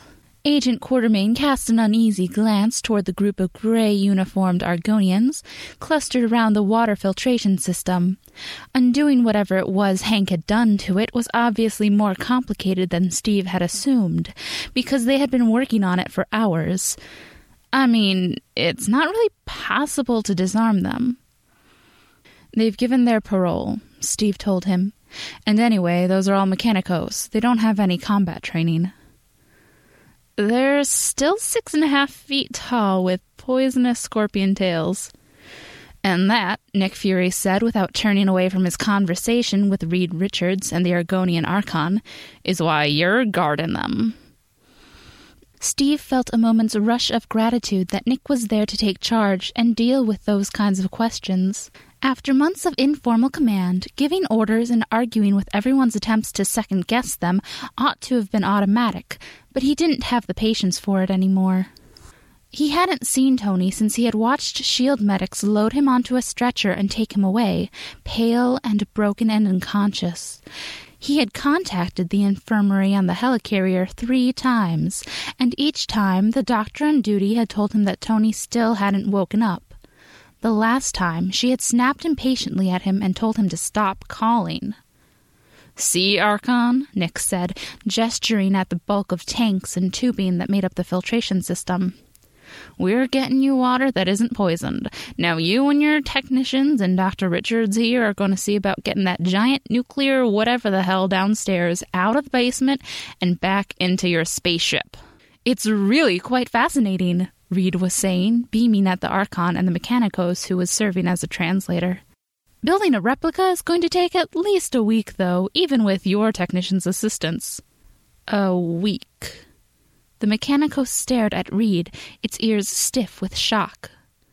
Reed cocked his head thoughtfully, his neck extending a visible inch or so longer than any normal humans could have. "Well, that's assuming Tony will be able to help me. Otherwise, it'll probably be closer to 2 weeks. Replica?" Steve still wasn't good at reading Argonian facial expressions, and didn't especially want to be, but he was pretty sure that, had it been human, the Mechanicos would have been on the verge of tears. Tony, he knew, was not going to be helping Reed. Tony was lucky to be alive, and Steve ought to have been up on the helicarrier with him, not down here helping Nick sort out the Argonian surrender. Except that the Argonians, according to them, had not surrendered to the United States government, or to the UN, or to S.H.I.E.L.D. They had surrendered to Steve. Personally. It had been hours since the shield had fallen, long enough that the sky outside had gone from bright daylight blue to black, millions of stars glinting with a clarity Steve had never seen in New York, not even as a child. With the force shield's dimming and blurring effect gone, and the electricity still out, the Milky Way was a long path of light across the sky, cold and bright between the black silhouettes of buildings. And Steve was still stuck in Grand Central, left with the responsibility of overseeing the details of the Argonian surrender, because delegating it would apparently have been some kind of insult. Not that he particularly cared about that. And because the resistance was reluctant to take orders from outside authority, something that was a legitimate concern. Steve had, somehow, without realizing it or intending to, ended up with his own personal army, and while the Army and Navy personnel who had been working more or less on their own in Brooklyn had greeted reinforcements eagerly, the National Guard troops who had been absorbed into the Avengers-led resistance, along with the city emergency personnel and law enforcement, had decided, without ever consulting Steve, that they answered to him now, and not to any other higher authority, be that the U.S. government, the shattered remnants of the New York state government, or the former mayor who had been released from Argonian captivity that afternoon. No one seemed to be sure who was in charge, except for Nick, who generally operated under the bone-deep belief that he was, and had since he'd been a sergeant. Becoming a command-grade officer with actual political power had only strengthened this conviction, not created it. "We need to get the power back on," Sam was saying next to him. "Once they got the power core out of here, the entire station's going to be black as pitch underground. Plus, it will let the hospitals start running at full capacity again. That is, if there are any ambulance crews left in the city who haven't turned into freedom fighters. Have S.H.I.E.L.D. and a team of engineers to the Con Ed plant," Steve told Dugan, electing not to bother Nick while he was still trying to deal with the Archon. He had told her that Nick had his full confidence and authority to act on his behalf. He couldn't start undercutting him in front of her now. "See if there's anything they can salvage." "Already done it," Dugan said. "Nick gave the order an hour ago." He gave Steve a long, measuring look that was somewhere between sympathetic and amused, and said, "They want you in the lobby. They're trying to identify bodies." Steve couldn't control his flinch. The Argonians had already taken care of their own, with smooth efficiency and remarkable speed. There had been several large carrion eaters native to the underground caves on Argon, Arch-Captain Kamani had informed him, which left only the dead resistance members and the bodies of the human guards, left for their own species to deal with by unspoken consent. Men whose deaths he had ordered. He had killed some of them himself, taking the lobby from the Argonians. It had been necessary, he reminded himself. If Tony were here, he would have agreed. Letting Tony sacrifice himself had been necessary, too. Steve was so goddamn tired of doing what was necessary. "Thanks," he told Dugan. "I'll just go and... Sam put one hand on his arm. "You don't have to, you know. For God's sake, Steve, there are other people here who can." "It's my job," Steve interrupted, voice sharper than he had meant it to be. He owed it to them. If he had known that he could have simply challenged the Imperator to single combat. "Okay," Sam said. "I get that."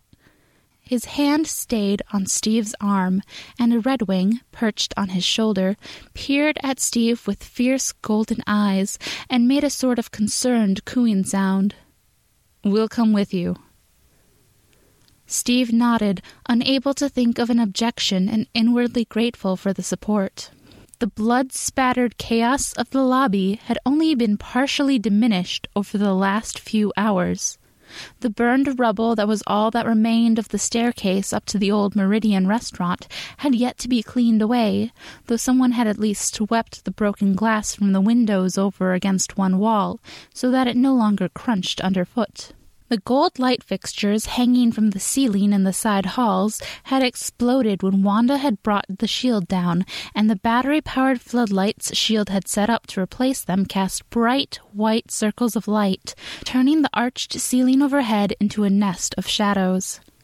The human casualties had been laid out under one of the floodlights, Resistance and Argonian collaborators together. War Machine was there, still in full armor, and Steve stopped dead for a moment when he saw him. He knew it was James Rhodes under the helmet, but every time he saw a flash of red and gold out of the corner of his eye, or heard the heavy clanking of metal boots against the stone floor, he couldn't stop the wild leap of joy and relief in his heart, even though he knew it wasn't Tony. "This one wasn't Rikers," a nondescript-looking man was saying, looking up from the black uniformed body he was kneeling next to. There was a long gash across the dead man's torso, his uniform tunic stiff with blood, and a second slash across his throat, which gaped open obscenely. He'd been killed by an Argonian's blades, which meant he was one of the handful of guards who had switched sides when the fighting had begun. "The man was doing 15 years. The man went on, in a vaguely familiar voice. He'd been part of the breakout from One Police Plaza, Steve remembered suddenly, one of the scientists, the one who'd been working for Wilson Fisk. "Drugs, I think, and maybe armed robbery. The non-costume guys didn't talk to us much, unless they worked for the Kingpin. I didn't know his name. Check the prison records if there are any left." Fisk's spy planted one hand flat against the ground and shoved himself up to his feet, wincing as if the movement hurt him. "My sentence better be getting commuted for this, Stark," he snapped at Rhodes. There was a long moment of silence as Rhodes, Steve, and Sam all stared at him, and a cold knot formed in Steve's stomach at the knowledge that someone who worked for the Kingpin knew that Tony was Iron Man. "I'm not," Rhodes began. "Do you think I'm stupid?" Fisk's man cut in. "I saw you use those repulsor gauntlets during the escape. If they have half the kick of vibrational gauntlets, there's no way you could have been that accurate with them the first time you wore them." Rhodes pulled his helmet off. "I'm not Tony Stark," he said again. "Do you recognize any of the others, Dr. Schultz?" "I'm not a doctor," Schultz said, staring at him. "I didn't even finish college." He shook his head. "Damn." Maybe that was the first time he used the gauntlets. He sounded grudgingly impressed. Steve turned away, relieved, and tried to put the problem of Tony's secret identity, and Tony, his body motionless in Steve's arms, nowhere near as heavy as it should have been, out of his mind. When his eye fell to the nearest body, a woman whose blackened clothing had been fused to her skin by plasma burns, it was suddenly easy. Officer Chen had been a member of the NYPD for 10 years. She had survived being sent into Ground Zero after 9/11, had been stabbed in the shoulder by an angry woman with a kitchen knife while trying to break up a domestic dispute. She had shown Steve the scar, claiming not to be afraid of the Argonians' swords. The black uniformed guard next to her was a stranger, but beyond him was an ex-firefighter whom Steve had seen go down in the initial assault, his open eyes staring blindly up at the ceiling. He wasn't sure how much later it was when he finally looked up from the last body. Carol had joined him at some point, filling in names for some of the people he hadn't known, or had only known by nicknames. "Sir?" There was a young man hovering a few feet away, in a flak jacket and dark clothing that was the de facto combat uniform of the Resistance. "Yes," Steve snapped, his mind still on the vacant eyes and exposed guts of the last corpse, and the smell of blood and death that permeated the air. "There's a General Ross here from Washington," the kid said, darting uneasy glances at the bodies as he spoke. He looked barely old enough to drink, his dark hair hanging in his eyes the way Vance's had. "He wants to speak to our highest-ranking military commander. We told him that was either Master Sergeant Collin or Lieutenant Goodwin, but both of them are taking orders from Colonel Fury now, and he sent me to get you." "Tell Fury he can deal with the Pentagon himself," Steve said shortly, turning away so he wouldn't have to see the haunted look in the kid's eyes as he stared at the dead, the expression a silent accusation. "I have better things to do than to talk to politicians." He shouldn't even be here, squandering his time on the dead, not when there was an entire military regime to dismantle, and his men didn't even know who to take orders from anymore. The living needed his attention more. He hadn't even been up to the helicarrier to check on the wounded. He hadn't seen Clint, or Wanda, or Pietro, or Hank. The kid flinched, his eyes widening, and a hand settled heavily on Steve's shoulder. Steve spun around, knocking the hand away and reaching for his shield, to find himself staring at Sam. Sam held his hands up before him non-threateningly, and met Steve's glare evenly. "Calm down. It's not his fault." "I know that," Steve started. "You jumped about a foot when I touched you, and you're bleeding again." Sam nodded at Steve's side, and Steve looked down to see a fresh spot of red on the pressure bandage he'd had Dugan wrap around his ribs. The slashed-open leathern mail over his right side gaped widely where it had been cut, leaving the no longer white bandaging clearly visible. He hadn't even noticed, but now that he was looking at it, the pain hit him, dull and stinging. He pressed a hand to his side, trying to ease the ache in his bruised ribs. "It'll be fine. I can have it looked at later." "You can have it looked at now." Carol had appeared from somewhere, her face smudged with soot and her combat gear scorched and blackened with burns. "You can barely stand up straight. I don't have time. Is Tony's special brand of stupid contagious?" Rhodes' voice was distorted by his helmet, but Steve could still hear the exasperation in it. "You're in charge. Delegate or something." Sam had taken hold of Steve's arm, pulling him away from the rows of bodies with a strange kind of gentleness. "Let somebody else deal with this stuff. You've done enough. Christ, you've done more than enough. Go get some rest and have somebody take a look at that sword cut." "But," Steve gestured at the kid, still standing there uncertainly in his battered combat gear. "I need to... People keep asking me." "You're making everyone nervous, Steve," Carol said flatly. You held it together the entire time we were living in abandoned skyscrapers and eating food out of cans and dodging alien energy weapons, and now we've won and you're acting like a twitchy, bad-tempered, nervous wreck. And before you throw it in my face, yes, I know I've spent months doing the same thing, so you might want to consider that I know what I'm talking about.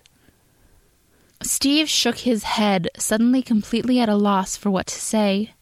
The arguments he tried to muster for why he was needed here, how much there was to do, wouldn't come, the words fleeing away from him. All he wanted was to see Tony, and maybe, after that, wash the blood, both alien and human, off himself and get some sleep. "We've got this," Sam said, still in that strange, gentle voice, his fingers firm on Steve's arm. "Take a break for a while." Steve shook his head, torn between what he wanted and what he knew his responsibilities demanded, and Carol shoved at his shoulder with one hand. "Go hover over Tony and stop hovering over everyone else before I strangle you." She groaned, shaking her head. "God, I wish I had the time or space to sit down somewhere and have a drink. I'm tired, and just looking at you makes me more tired." "You're sure you guys have things under control?" Steve started. "Go get some rest," Sam repeated. Steve nodded, feeling a wave of guilty relief, and went. The lights in the helicarrier's infirmary were dim, in deference to the late hour. Most of the patients were asleep, and a nurse in a SHIELD uniform was moving among them, reading medical charts and waking one or two men up to give them doses of medication. When he saw Steve, standing uncertainly in the doorway, he came to a stop in the middle of the aisle, staring for a second. "I'm looking for Tony Stark," Steve said quietly. Speaking loudly would wake someone up, break the silence that hung heavy in the air. Something cold inside him eased when the nurse nodded toward the curtained-off beds at the back of the long room. "He's back there." Steve started for the row of white curtains, all of his attention focused on Tony, on how pale he'd been, his lips bloodless and the bruise on his face black and sickeningly vivid, on the look in his eyes when he'd said Steve's name, haunted and confused, as if he hadn't been sure that Steve was really there. He stopped abruptly as the nurse laid a hand on his arm. Steve swung around, his heart lurching in his chest. It took effort not to hit the man, to control the automatic instinct to strike out at whatever had grabbed him. "Let me go," he said, still quietly. The nurse's eyes widened a fraction, not quite a flinch, but he stood his ground. "Let me see your side first. It's bleeding through the bandaging." Steve wanted to refuse, to yank his arm free of the man's grip and press onward, to explain that he could see Tony first and get his own injuries looked at later. They weren't serious, and leaving them untreated for a few more minutes wasn't going to cause any harm. But Tony's battered, broken body and haunted eyes flashed into his mind again, and he nodded instead, surrendering. Tony would be upset if Steve came to him still covered in blood, with the cut on his side raw and unstitched and bleeding. After what he'd been through, he didn't need to worry about Steve's injuries on top of his own. The nurse looked relieved and led Steve to an empty bed, telling him to sit down and wait there while he got a suture kit and some scrubs for him to wear. Steve hadn't asked for them. His costume must look worse than he'd thought. Sitting down only seemed to increase the exhaustion he felt. Sitting up straight pulled at his side, and there was no one there to see him sag forward and wrap an arm around his ribs, so he did, waiting for the nurse to reappear and trying to think of what he was going to say to Tony. Hank was lying in the bed across the aisle, washed out and haggard, with Jan curled up on the pillow beside his head, small and half hidden by Hank's hair, so that Steve had almost missed seeing her at first. He looked all right, except for the bandage on his leg and the IV line in one arm, better than he had when Steve had seen him lying on the floor in the station lobby, waiting to be taken up to the helicarrier. At least Hank was going to be okay. For a while, earlier today, Steve had thought that they were going to lose more than one Avenger. That Wanda and Pietro were both alive was a minor miracle, and Hank and Tony both could so easily have had nearly died, on the suicide mission Steve had sent them on. He would have never forgiven himself if Hank had been killed trying to meet up with the rest of them, or Tony's heart had finally given out from shock, and God knew how much sustained abuse just hours or minutes before Steve had found him. They were alive, he reminded himself, as he watched the nurse come back, his hands laden down with fabric and medical supplies. He shouldn't dwell on what could have happened. They were alive, and Tony was going to be all right, and the Argonians were leaving. Everything was going to be all right. Steve repeated the thought to himself while the nurse cleaned the slice across his ribs with antiseptic and stitched it up, ignoring the way the man pressed his lips together and sighed when Steve refused pain medication. Either it wouldn't be a large enough dose to make a difference, or it would be enough, and, tired as he was, it would knock him out. SHIELD medical personnel were efficient. Steve wasn't sure how long he spent sitting there on the cot, staring at Hank and Jan, while the nurse set a long line of stitches in his side and taped a bandage over them, but it couldn't have been very long. Or maybe he had spaced out for a few minutes, because first it seemed as if the nurse had barely started, and then he was pressing the last piece of tape into place. "Thanks," Steve said, pulling the green SHIELD issue shirt on and standing before the nurse could suggest that he lay down and rest. "Now would you please tell me where Tony is?" "Back there." The nurse pointed at the row of curtained-off beds. "The third one on the right." Steve didn't bother to say thank you, simply picked up his shield from where he'd set it down beside the bed, pushed past the man, and headed for the white curtain that concealed Tony's bed, not looking back. His stomach lurched as he pulled the curtain aside and ducked around it, half afraid of what he might see. Tony had been so pale, so covered in bruises and cuts and burns. What if he'd been more severely injured than Steve had thought, the blood and grime hiding some other, much worse form of damage? Tony was lying on his back in a hospital bed, a white sheet pulled up to his waist and his bare torso covered in clean white bandages. The oxygen tube, saline drip, and heart monitor hooked up to him were a familiar sight, if not in any way a reassuring one. Clint was curled up in a plastic chair next to the bed, asleep with one hand wrapped around the hilt of his Argonian short sword. It shouldn't have been cute, but Steve found himself smiling anyway. Just being near Tony, looking at him, made him feel better. The slow, steady beeping of the heart monitor, a constant, quiet proof that Tony was still alive, still present. Steve laid his shield against the empty chair on Tony's other side and sat down heavily on the edge of the bed. With his gloves gone, Tony's hair was soft against his fingers, despite the grime and sweat that had turned it lank and stringy. Tony stirred slightly when Steve's fingers brushed his cheek, but his eyes didn't open. He didn't look like he was in too much pain, despite the exhaustion carved into his too thin face. The circles under his eyes were bigger, darker than they had been before, and his lips were cracked and dry, but his face was relaxed still. They had him on painkillers, probably because he hadn't woken up yet and started refusing them.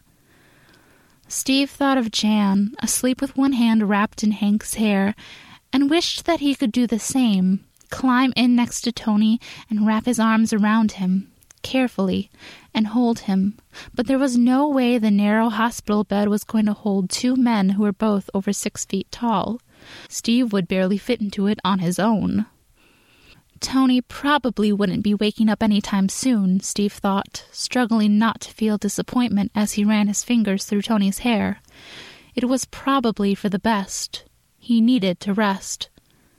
Then Tony's eyelids twitched, and he turned his face into Steve's hand. "Steve," he mumbled, his eyes opening partway to reveal a thin slit of blue. "Got me out. Did it work?" "Yes," Steve told him, blinking at the sudden prickly heat in his eyes. "We won. They're leaving." Oh. Tony sighed and rolled his head to the side, pressing his cheek into Steve's palm, and his eyes fell shut again. Good. There was a long pause while Steve tried to think of something to say. I love you, he thought, swallowing hard as his throat closed up. I never would have forgiven myself if you'd... Tony frowned slightly, his eyebrows drawing together. Why is Clint here? He asked, voice heavy and faintly slurred. Is he okay? He's fine, Steve said, feeling a sudden half-hysterical urge to laugh. I don't know why he's here. He looks too cute to wake him up, though. Tony's lips twitched for a moment into something that was almost a smile. You wouldn't say that if he were in the bed instead of me. He's a terrible patient. I tried to get you out in time, Steve blurted out. I wish you hadn't had to go through this. You did. Tony opened his eyes again, smiling hazily up at Steve. We won, and I'm not dead. He frowned again, something like fear coming into his eyes, and added, I didn't tell him anything. Only what I was supposed to. About the virus. He reached up clumsily and wrapped his fingers around Steve's wrist, staring intently at him. Didn't tell him about Hank. Steve brushed a piece of Tony's hair out of his face again, blinking hard. I know, he forced out, making himself smile. I know you didn't. Good, Tony said again, and his fingers relaxed on Steve's wrist, grasping it gently now instead of the almost painful grip of a moment before. I'm glad they didn't kill me, he said, with an open honesty Steve was sure he'd never be displaying if he weren't drugged. I wanted to see you again. I kept thinking about you in there, whenever they... He trailed off and then repeated, wanted to see you. I didn't want to die without telling you. He broke off, yawning. Without telling you. His eyes slid shut, and the fingers around Steve's wrist went lax.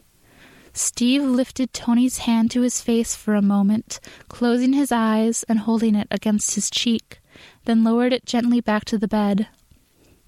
I love you too, he whispered. Then he stood and shook a reluctant and sleepy Clint awake, making him leave to find a bed of his own.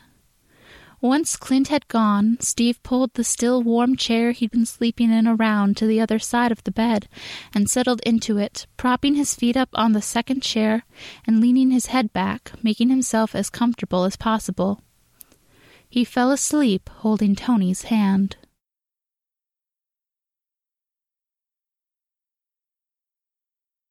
Chapter 21. Debate continues among world leaders over whether or not to accept the peace terms offered by the defeated Argonians. The massacre of several thousand mutants in the former nation of Madripoor remains a sore point in the talks, despite official Argonian apologies. And Russia continues to push for reparations for the destruction of Moscow and St. Petersburg, despite efforts by Wakandan Crown Prince T'Challa to seek a swift and unanimous adoption of the Grand Central Treaty. In Latveria, the bitter fighting between government forces and Argonian loyalists has finally begun to die down. Victor von Doom spoke briefly with Bugle reporters during his appearance at the treaty negotiations, but refused to answer questions about the rumors of human rights violations carried out by Latverian troops. My people are angry, he said, dodging the topic of former Argonian collaborators executed without trials.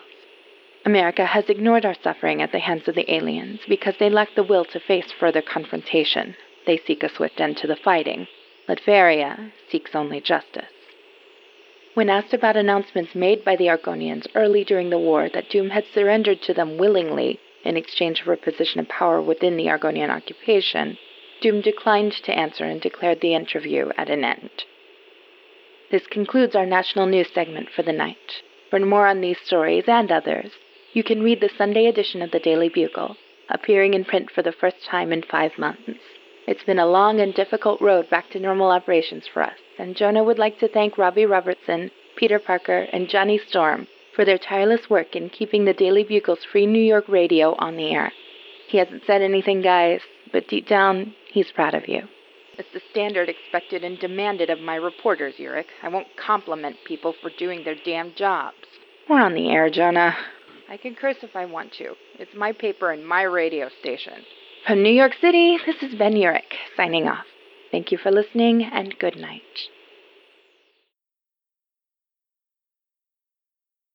In the past Ocnight, Isamud had found over 24 different structural flaws in the newly repaired portions of the Empire's remaining starships, as well as 10 fighter craft engines which had been pushed to the limit of their tolerances and which would have exploded when they overheated. Every piece of work that Tony Stark had ever done for them had had to be reevaluated, and the nagging fear that there was something Tony had worked on or advised him that he'd forgotten or overlooked, or simply not known enough about to notice the sabotage, kept him up at night. He didn't want to, but he found himself almost admiring the subtlety of some of the damage and misdirection. The engines, in particular, were almost a work of art. They had lost 3 aircraft in the past 6 Ocnights, and everyone had assumed that the explosions were simply bad luck. Isamud wouldn't even have noticed the sabotage in the remaining engines if he hadn't already known it was there. Tony had been very, very good. Acknowledging that didn't make him feel any better. Isamud had trusted him, had liked him, had mourned for him when he thought him dead in the destruction of the secondary research site.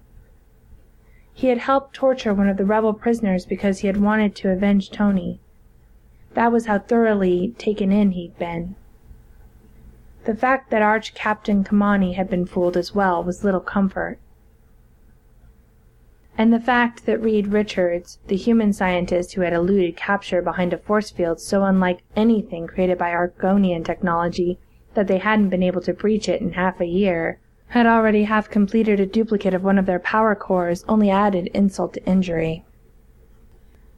Isamud had spent countless Ocnights struggling to reverse engineer the power core in order to build a new one, each breakthrough bringing him only a fraction closer to their goal. If human scientists could accomplish it in a mere handful of days, how much faster could he have worked if Tony had been honest with him, had actually been working for the good of Argon, had told Isamud everything he knew? Isamud wiped a spray of violet-tinted hydraulic fluid off his cheek and contemplated ripping the entire section of tubing he was inspecting out and replacing it. The hydraulics failure waiting to happen in the transport's landing gear was especially humiliating. He had thought something was off about the system since supervising the repairs to it several Ocnights ago.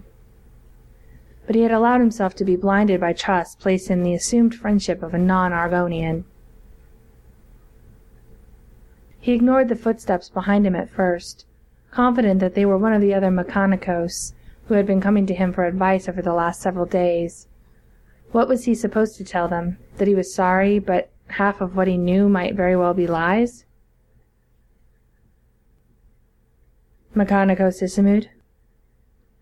Isamud jumped, knocking his head against the underside of the transport's hull, and spun around. Arch-Captain, Imperator Kamani. He straightened up as far as the cramped space would let him and saluted, acutely conscious of the dark stains from hydraulic fluid and grease that covered his tunic and the grime clumping his fur together. You are hard at work, I see.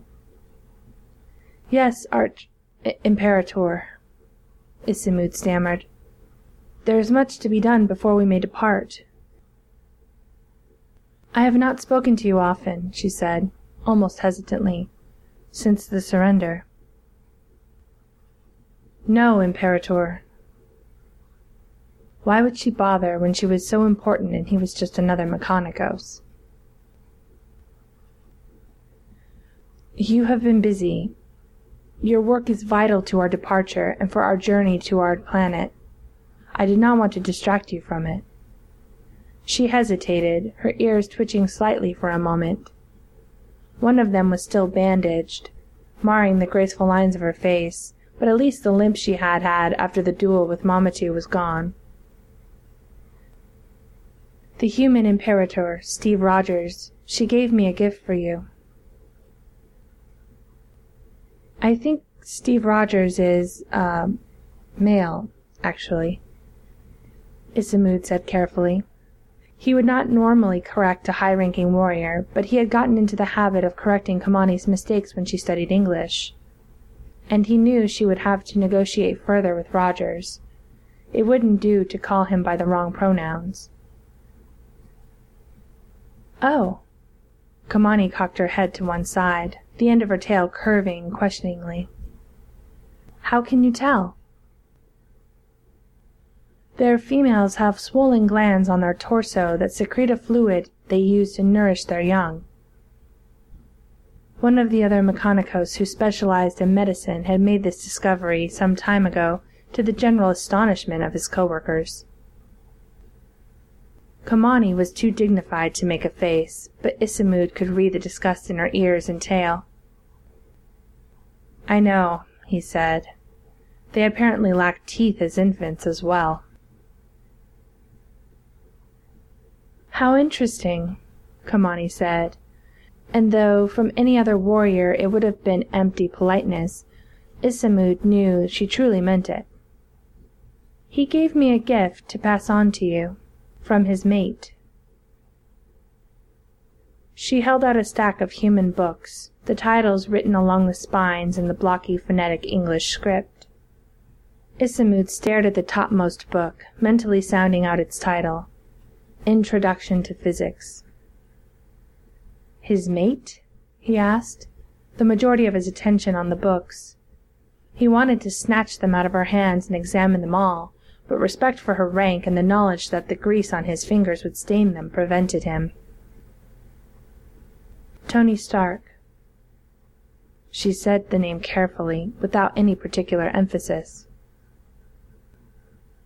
Tony sent them for me? Isamud began to reach for the topmost book, then caught himself. It hadn't all been lies, then. Not entirely. And if those books were what he thought they were, instruction manuals on human science, then given enough time he could learn to distinguish the lies from the truth himself. Can you read these? Kamani asked, nodding at the books in her hands. They are in the human script. He nodded, unable to suppress a faint swell of pride. It will take time, months, perhaps, but with practice, yes. I am impressed as ever by your skill. Isamud looked away, feeling his ears twitch violently at the compliment. There will be little for our soldiers to do on the starships, she went on. I would have some of the mechanicos teach them English, if they can spare the time, or any other species language that they know. There will be no use for it where we are going. No, she agreed. But there will be other species and other languages, and it will be easier for us to learn them then if we become accustomed to the task now. That it need not be shameful to speak another species' tongue. I will be busy with the power core and with my... He hesitated, and then, greatly daring, with my studies. But I can provide you with a list of fellow mechanicos who have a skill for languages. Excellent. You have my thanks, Mechanicos Isamud.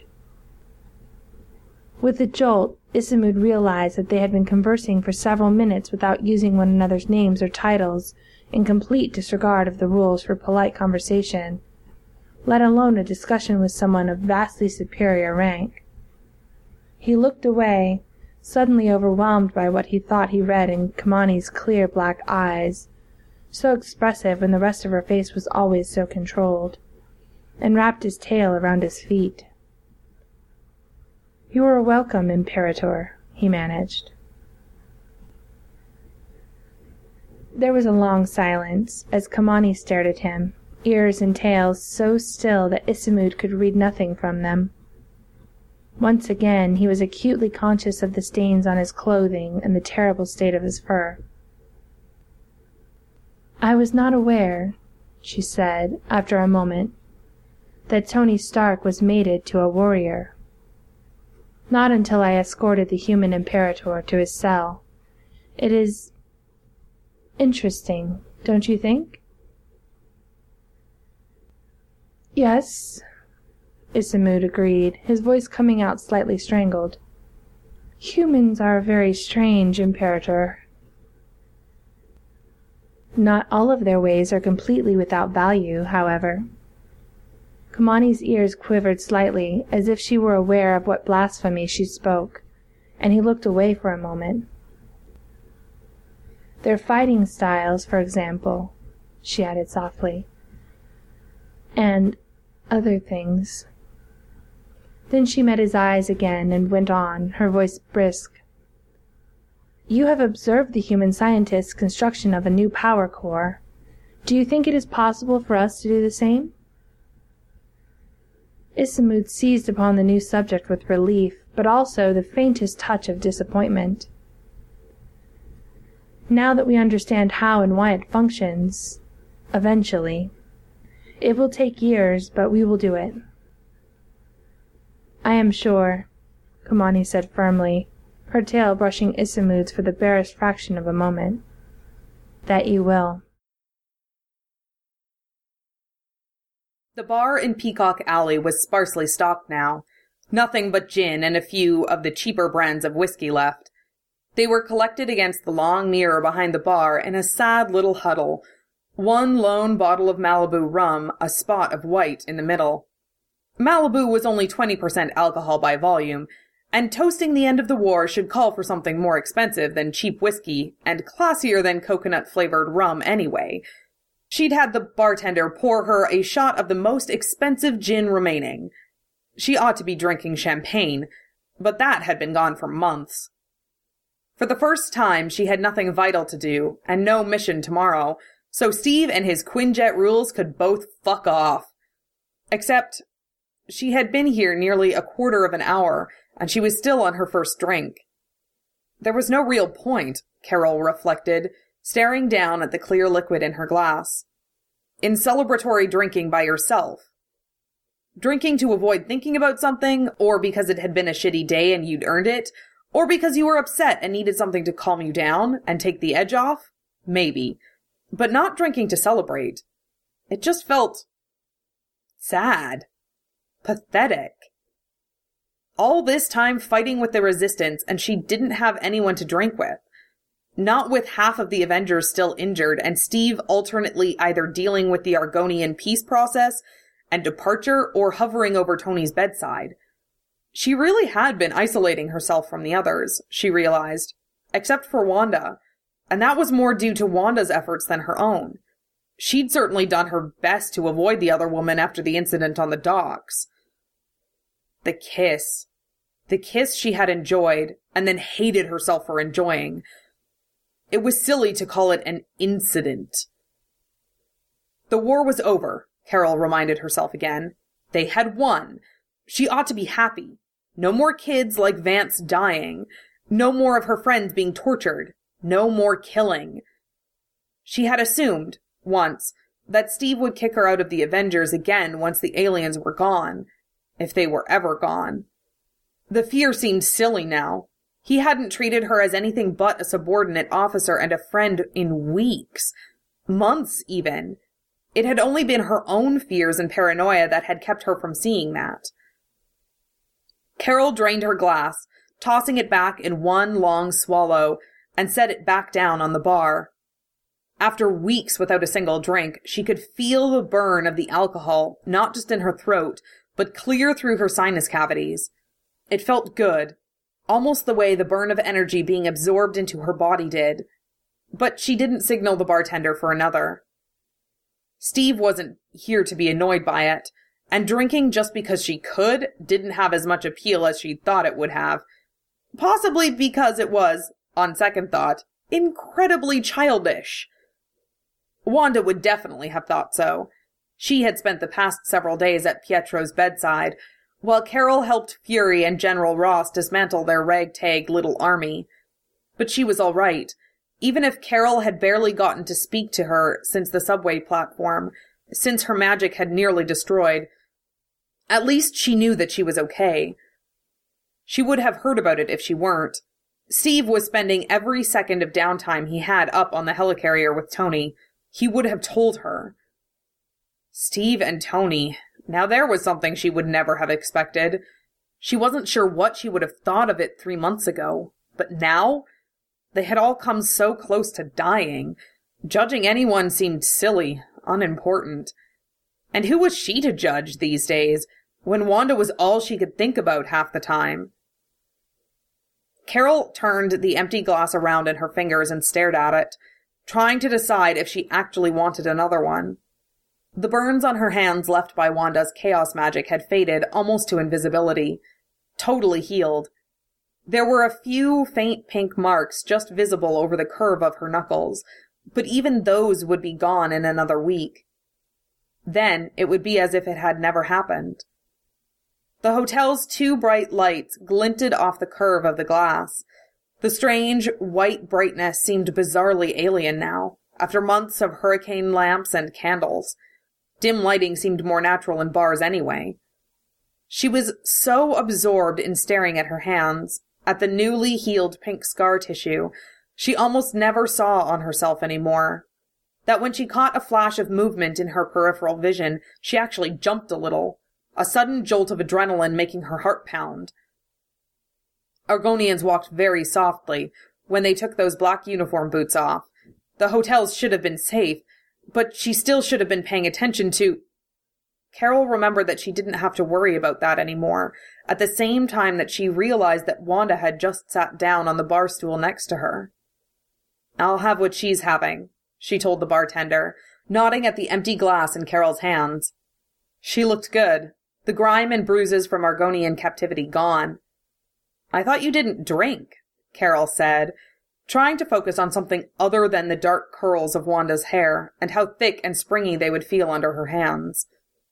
Wanda smiled. "I'm an energy mutant. I could probably drink most of the men in this room under the table. I just don't like having alcohol around Tony." Carol nodded. Probably a good idea. The bar around them glowed with light, the tiny collection of bottles shining like jewels and the endless stretch of the polished wooden bar gleaming. It could almost have been romantic. Wanda coming to join her at the sleekly expensive mirrored bar that had probably been in a dozen movies. They could almost have been in a movie themselves, 2 lovers meeting again at the end of a war. Wanda would have to be wearing a long, slinky dress for that, and Carol a dress uniform. And she would have to be a man. And she would smile tiredly at Wanda and say, "What's a nice energy mutant like you doing in a place like this?" Wanda hesitated, staring down at the gin the bartender had handed her without drinking it. Then she looked up, meeting Carol's eyes.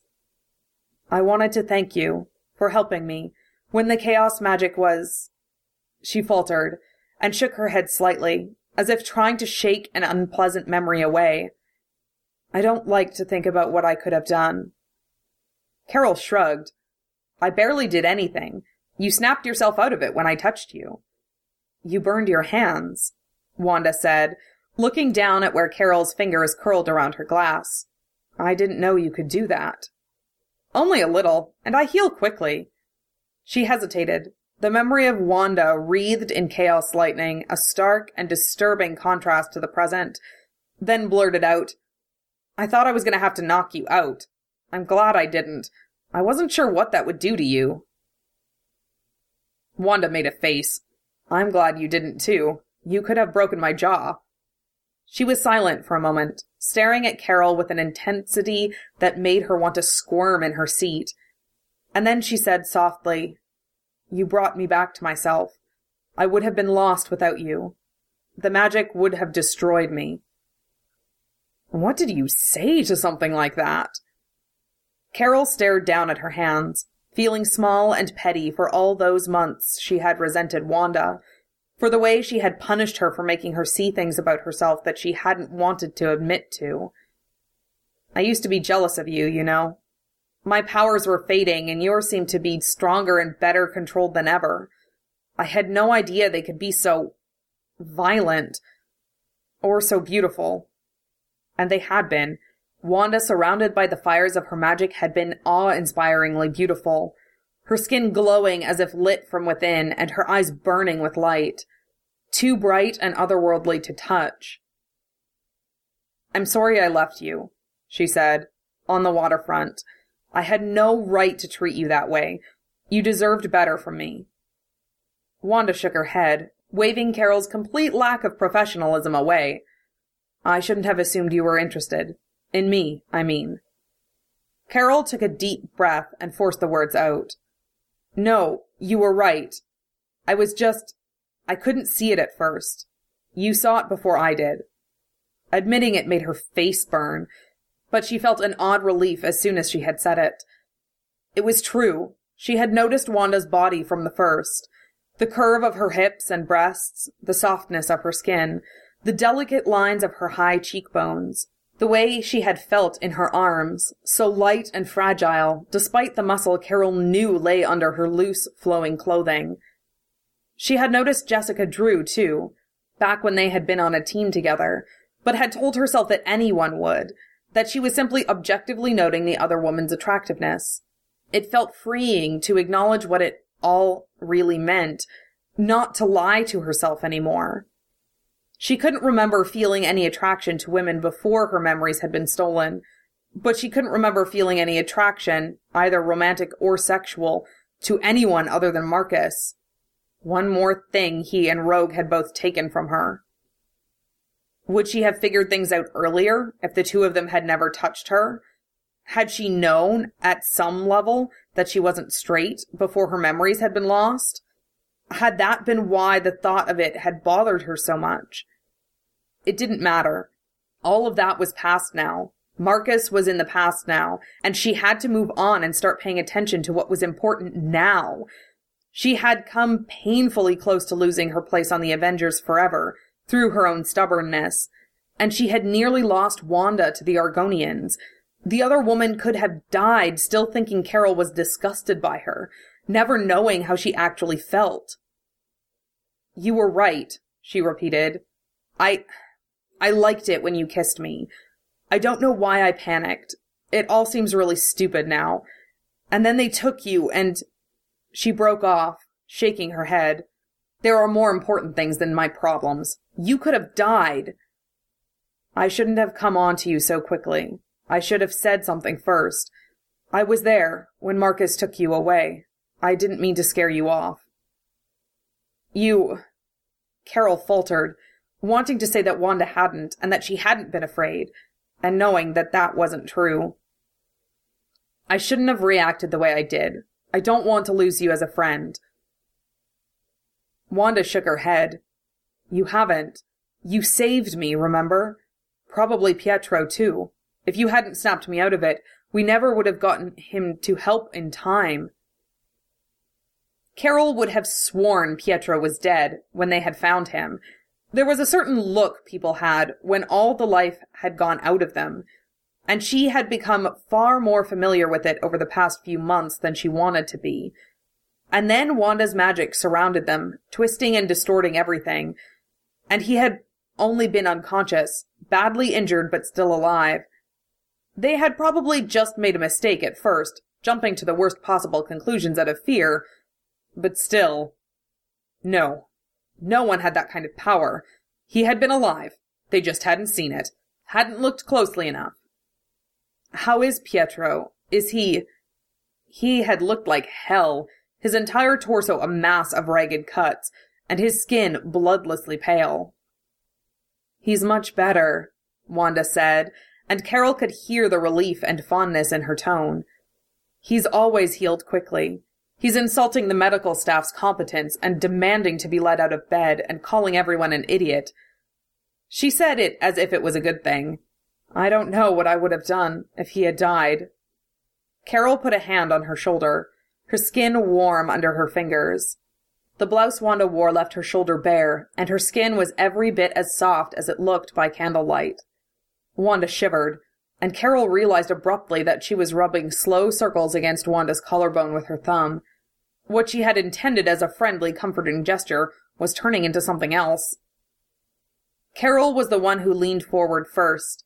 Wanda wasn't likely to make the first move again, after the rejection she had handed her, and despite the stomach-churning terror it filled her with, sliding one hand into Wanda's hair and pressing her lips against her felt right, like something she should have done a long time ago.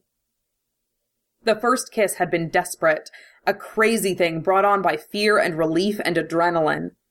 This one was more tentative, both of them feeling things out. Carol half expected Wanda to shove her away. She certainly deserved it at this point. But she didn't. Closing her eyes and leaning into Carol's touch, her lips parted, and she sucked at Carol's lower lip, sending hot shivers through her. It wasn't so different, really, from kissing a man. Apparently, the first kiss hadn't been a momentary aberration after all. She had been stupid, Carol decided, as she and Wanda broke apart, ever to try and convince herself that it was. "I don't know how good at this I'm going to be," she admitted. Her hand was still on Wanda's shoulder. Wanda laid her own hand on the curve of Carol's hip, and Carol ignored the avid way the bartender was staring at them and didn't pull away. Let him think what he wanted. "It's not something you have to be good at," Wanda said, "as long as you want to try." After Arknight spent living there, the golden and pinkish marble of the human rail station had begun to seem familiar, welcoming, and the array of tunnels beneath it to become something almost like a home. But now, once again, they were leaving, crowded into the starships and fleeing towards an uncertain destination for the second time since Argon's destruction. The fact that it was what Urkala had wanted, something she had worked and planned for almost the entirety of their time on Earth, did not make the humiliation and shame of having to bow her head and lower her ears to humans any less. An entire crowd of human rulers and officers had gathered on the deck of the helicarrier. Yet another overly obvious human name, to observe their final departure. Their blandly similar features distinguished only by difference in coloration. At least the American Imperator was distinctive in his bright red and blue uniform. The rest of the human dignitaries all wore jackets and trousers in muted colors, with no insignia or indications of rank to decorate them, save for the handful of uniformed human soldiers. For a civilized world, Earth had an appalling small number of warriors in government positions. It was no wonder it had fallen so quickly at first, as the countless human tribal leaders and councils had argued over what actions to take and struggled to mobilize armies meant for fighting one another, rather than for common defense. Earth had never had an Archon, never had the equivalent of a Lulim to unite them.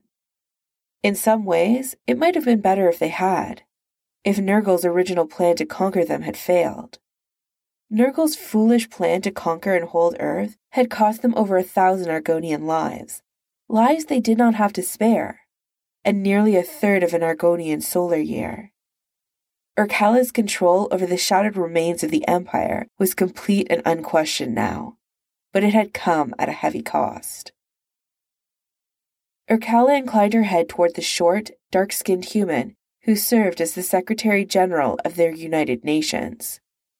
They were all short humans, most of them no taller than she was, and said, "We are honored by your generosity and mercy. Our ships stand ready to depart in accordance with the treaty. We could not have prepared them so swiftly without your people's assistance." The words felt sour in her mouth, but so much time smiling at Nurgle and observing all the forms of politeness when all she truly desired was to snarl at him had taught her how to hide her feelings well. Owing gratitude to a lesser species galled, but the humans had, indeed, been generous. The human dignitary inclined his head in return, and said something in 2 human languages. First a tongue Urkala did not recognize, and then in English. "We wish you good fortune on your journey," Imperator Kamani translated. The twin copper shoulder boards of her new rank gleamed in the too bright sun, heavy with copper braid, and the healed slash through her left ear gave her a distinguished appearance. She had deliberately refused to have it stitched, and had left her ear notched as a sign of their defeat. But it would look like a dueling scar, and provide her a new air of gravity, which she must have been aware of. We regret the lives lost in the past months, and look forward to a new future of beneficial diplomatic relations as soon as you reach your new planet. Urkala, observing the way the humans all eyed her honor guard with open unease and distrust, imagined that the true meaning behind the speech was probably something like, "Please go somewhere far away and never ever come back." The humans' various regional governments had all argued over whether or not to accept Urkala's surrender, or demand concessions and restitution for the numerous human dead and the destruction the fighting had caused in human cities. In the end, the terms of the surrender that Stephen Rogers had declared had stood. Her people would leave, and they would never return.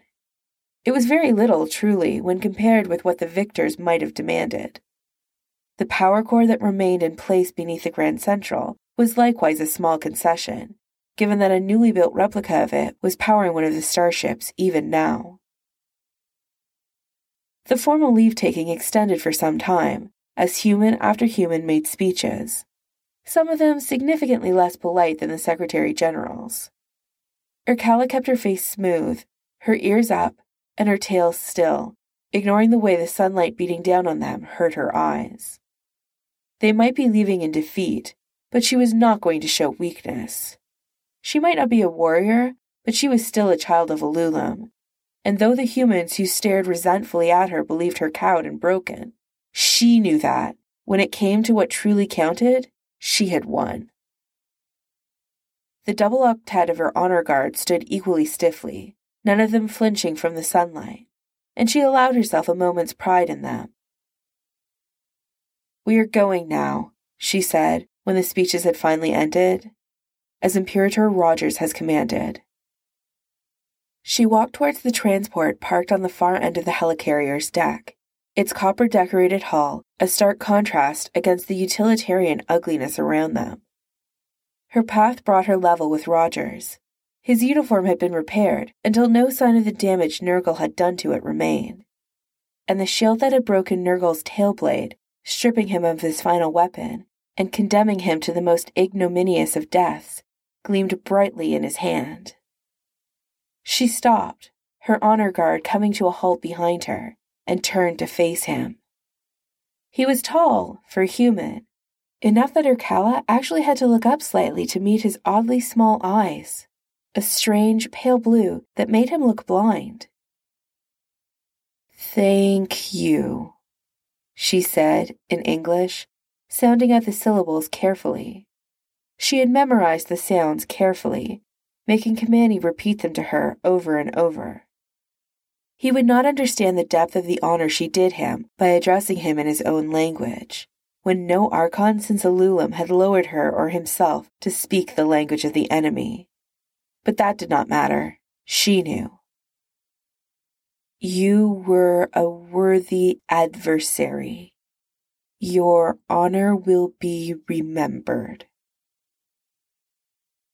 Honor, in those who were not Argonian, everything they once knew had changed. Imperator Rogers' eyes widened in surprise, and his reply back to her was stiff, as if he too were hiding a desire to pull his ears back and lash his tail. "My tactics were not very honorable," Kamani translated.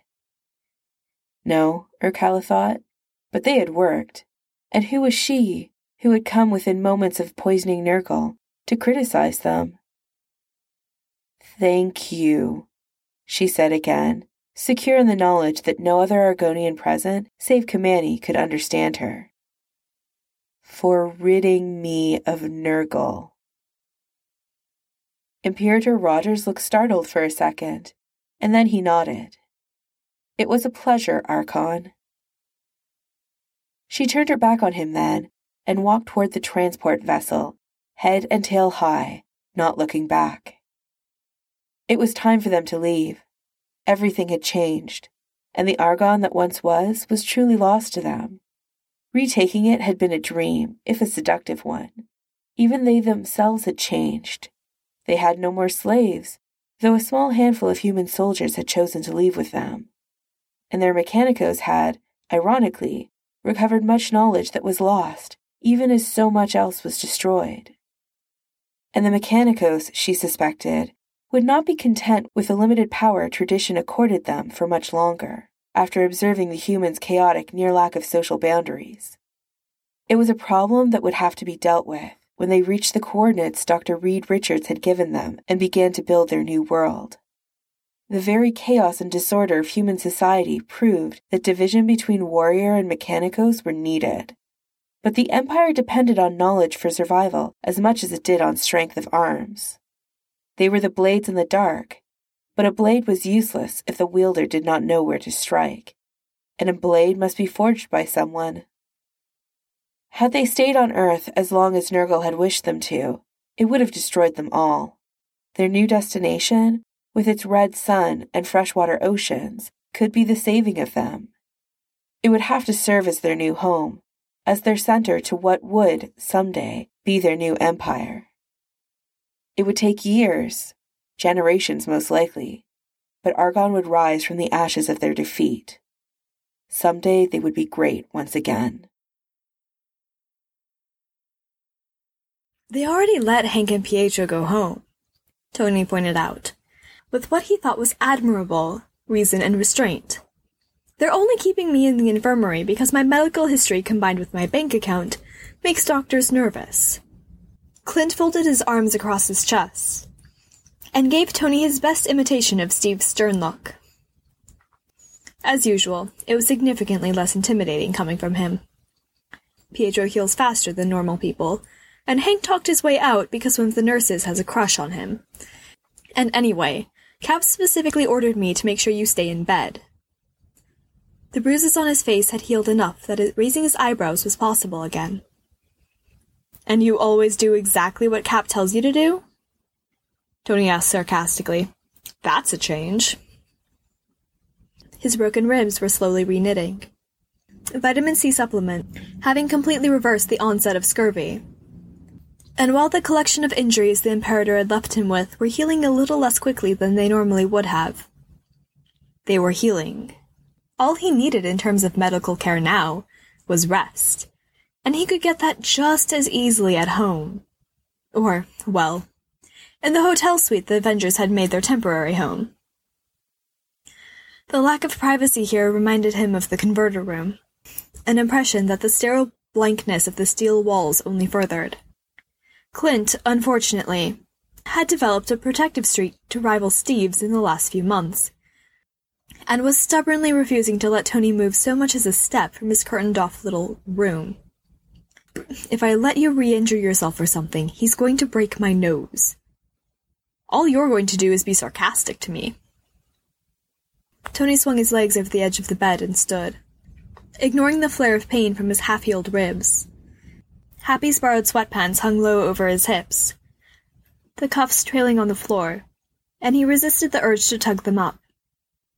They were better than a hospital gown, or the blandly utilitarian hospital scrubs they had replaced. He always felt faintly pathetic wearing those, and the effect wouldn't have helped his case that he was fit to leave. All I'm going to do, he said, holding on to his temper with an effort, is take a flying car back to the hotel to sit around with Hank to talk about rebuilding Vision and Jocasta. You can come with me to make sure I don't accidentally fall on a razor-sharp computer circuit and die. Or are you still avoiding him because your grand romance with Jan didn't work out? That last came out more harshly than he had intended, but boredom and the continual nagging aches whenever he tried to move had worn all of his patience away. S.H.I.E.L.D.'s medical staff had first cut back and then discontinued the painkillers they had been giving him, at Tony's insistence. The burns on his chest still hurt, and the stitches in his side pulled whenever he moved, but it was preferable to the way the medication made him feel. The fuzzy distance it gave him was too much like being drunk.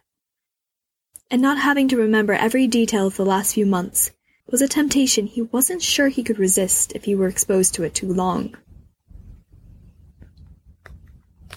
I couldn't help it, Kat. Clint said, addressing the empty air in a mocking sing-song. I know you're 4 inches taller and 50 pounds heavier than me and can kill alien warlords with your bare hands, but he was being sarcastic. Are you going to spend the rest of your life babysitting me? Tony snapped. No, Clint shot back, with a smile that was distinctly strained around the edges. Just the part of my life where you're still in the hospital bed, and Cap asked me to. Gambling that Clint would draw the line at actually using physical force to keep him from leaving. Tony began edging slowly towards the white curtains that blocked his bed off from the rest of the infirmary. I'll get Rhodey to come and fly me down. Knowing Rhodey, he'd probably jump at any excuse to drive one of S.H.I.E.L.D.'s flying cars. That is, if he'd forgiven Tony for letting him assume that he was dead for 5 months. Maybe he ought to ask Happy. Steve won't even know until I'm already back at the hotel. You can tell him Happy strong-armed you. He took another step backwards towards the curtain, and ran directly into something large and warm and approximately as solid as one of the helicarrier's metal walls. Strong-armed him into what? Steve's voice said, directly into his ear. Tony resisted the desire to melt back against Steve, to let all that strength and solidity hold him upright and protect him. He was fine, he reminded himself. He was healing. He'd kept it together for months down there in the converter room, despite the Argonians watching his every move and the dank, clammy cave feeling that had Afghanistan seeping into his dreams. He was fine, and wilting against Steve like the heroine in a bad romance novel wasn't going to help him convince anyone of that fact. All I'm going to do is sit in the hotel room with Hank and work on Jocasta and Vision, he said, as he turned around, taking a step back so that he was no longer inside Steve's personal space. Steve's eyes narrowed, and his jaw set in that particular way that meant, I am Captain America, do not argue with me. Tony, you nearly died. They're still not sure what long-term effects this might have on your heart. You need to rest. Tony held up both hands, palms out, and then wished he hadn't, as his sleeves rode up the edges of the bandages on his wrist. I know. And I can do that at home. I mean, at the hotel. Lying around here isn't going to do me any more good than lying around there will. No, Steve said firmly. You didn't see yourself. I did. You're staying here until the doctors release you. Here in a huge, echoing room full of people, with doctors and nurses watching him day and night, in too bright lighting and nothing to do but lie there and think.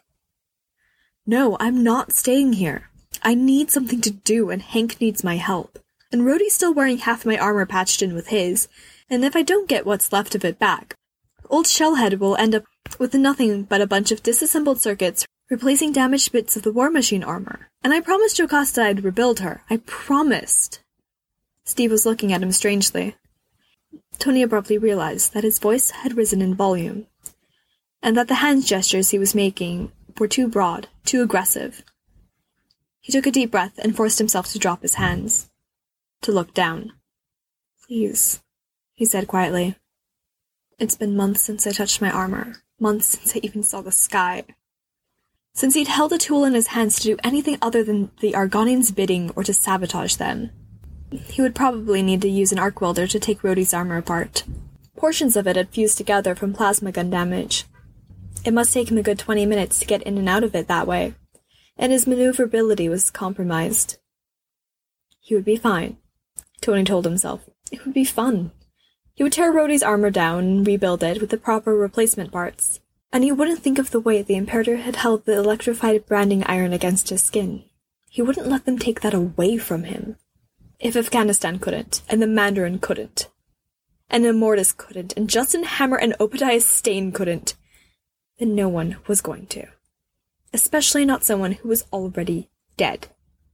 I really think you should, Steve started, but Tony could tell he was wavering. I just want to go home, he interrupted. With you. He left the last bit unsaid. He wasn't willing to be quite that pathetic in front of Clint. But Steve must have heard it anyway, because his face softened, and he reached out to lay a hand on Tony's shoulder. Even through his gloves, his fingers were warm, and Tony automatically leaned into the touch. No one had touched him for any reason other to inflict pain in so long that he'd barely been able to remember what it felt like. No one but Steve. "Okay," Steve said, and Tony couldn't hold back his grin of relief and joy, even though it made him aware of the bruises on his face all over again. "Great," he said. "Let's go now." "Does this mean I'm free?" Clint said, from behind them. "Because I have months of archery practice to catch up on." Steve nodded, not taking his eyes from Tony. "Unless Fury finds you before you can get off the helicarrier." "For what? The aliens are gone, there's nobody to translate for anymore, and I can start forgetting that I ever knew their stupid language." "See you guys later," he added. And then, to Tony, there was orange juice in the fridge, on the second shelf down, and Wanda promised Pietro she'd make some kind of transient dessert that has 7 layers of chocolate filling tonight. "Carol really likes chocolate," Steve observed, in an amused tone that told Tony that he was missing something. Clint smirked. "Carol can fight me and Quicksilver for it. Original teammates get first dibs." "I think she could take you," Tony told him. "Probably," Clint admitted. "I'll just claim I'm saving it for Cap." He left with a bounce in his step that might almost have convinced Tony that he was completely unaffected by the last half-year. If it wasn't for the fact that he'd seen him sleeping in the chair by Tony's bed, his fingers locked around the hilt of the Argonian short sword he had only taken off a few days ago, after they had left Earth for good. Steve turned back to Tony, eyeing his bare feet and 2 large sweatpants. "Were you planning on walking out of here barefoot?" "Yes," Tony said, with all the dignity and self-assurance he could muster. He hadn't actually planned anything beyond convincing Clint to let him escape, and getting someone to fly him down to the hotel. But Steve didn't need to know that. 10 minutes later, Tony had a pair of brand-new S.H.I.E.L.D. issue combat boots, as well as S.H.I.E.L.D. uniform pants that actually fit him, and they were heading for the flying car hangar on the second deck. "You're going to lie down as soon as we get to the hotel. As soon as I finish talking to Hank," Tony agreed. "I haven't slept in a real bed in months, except for that one night with you."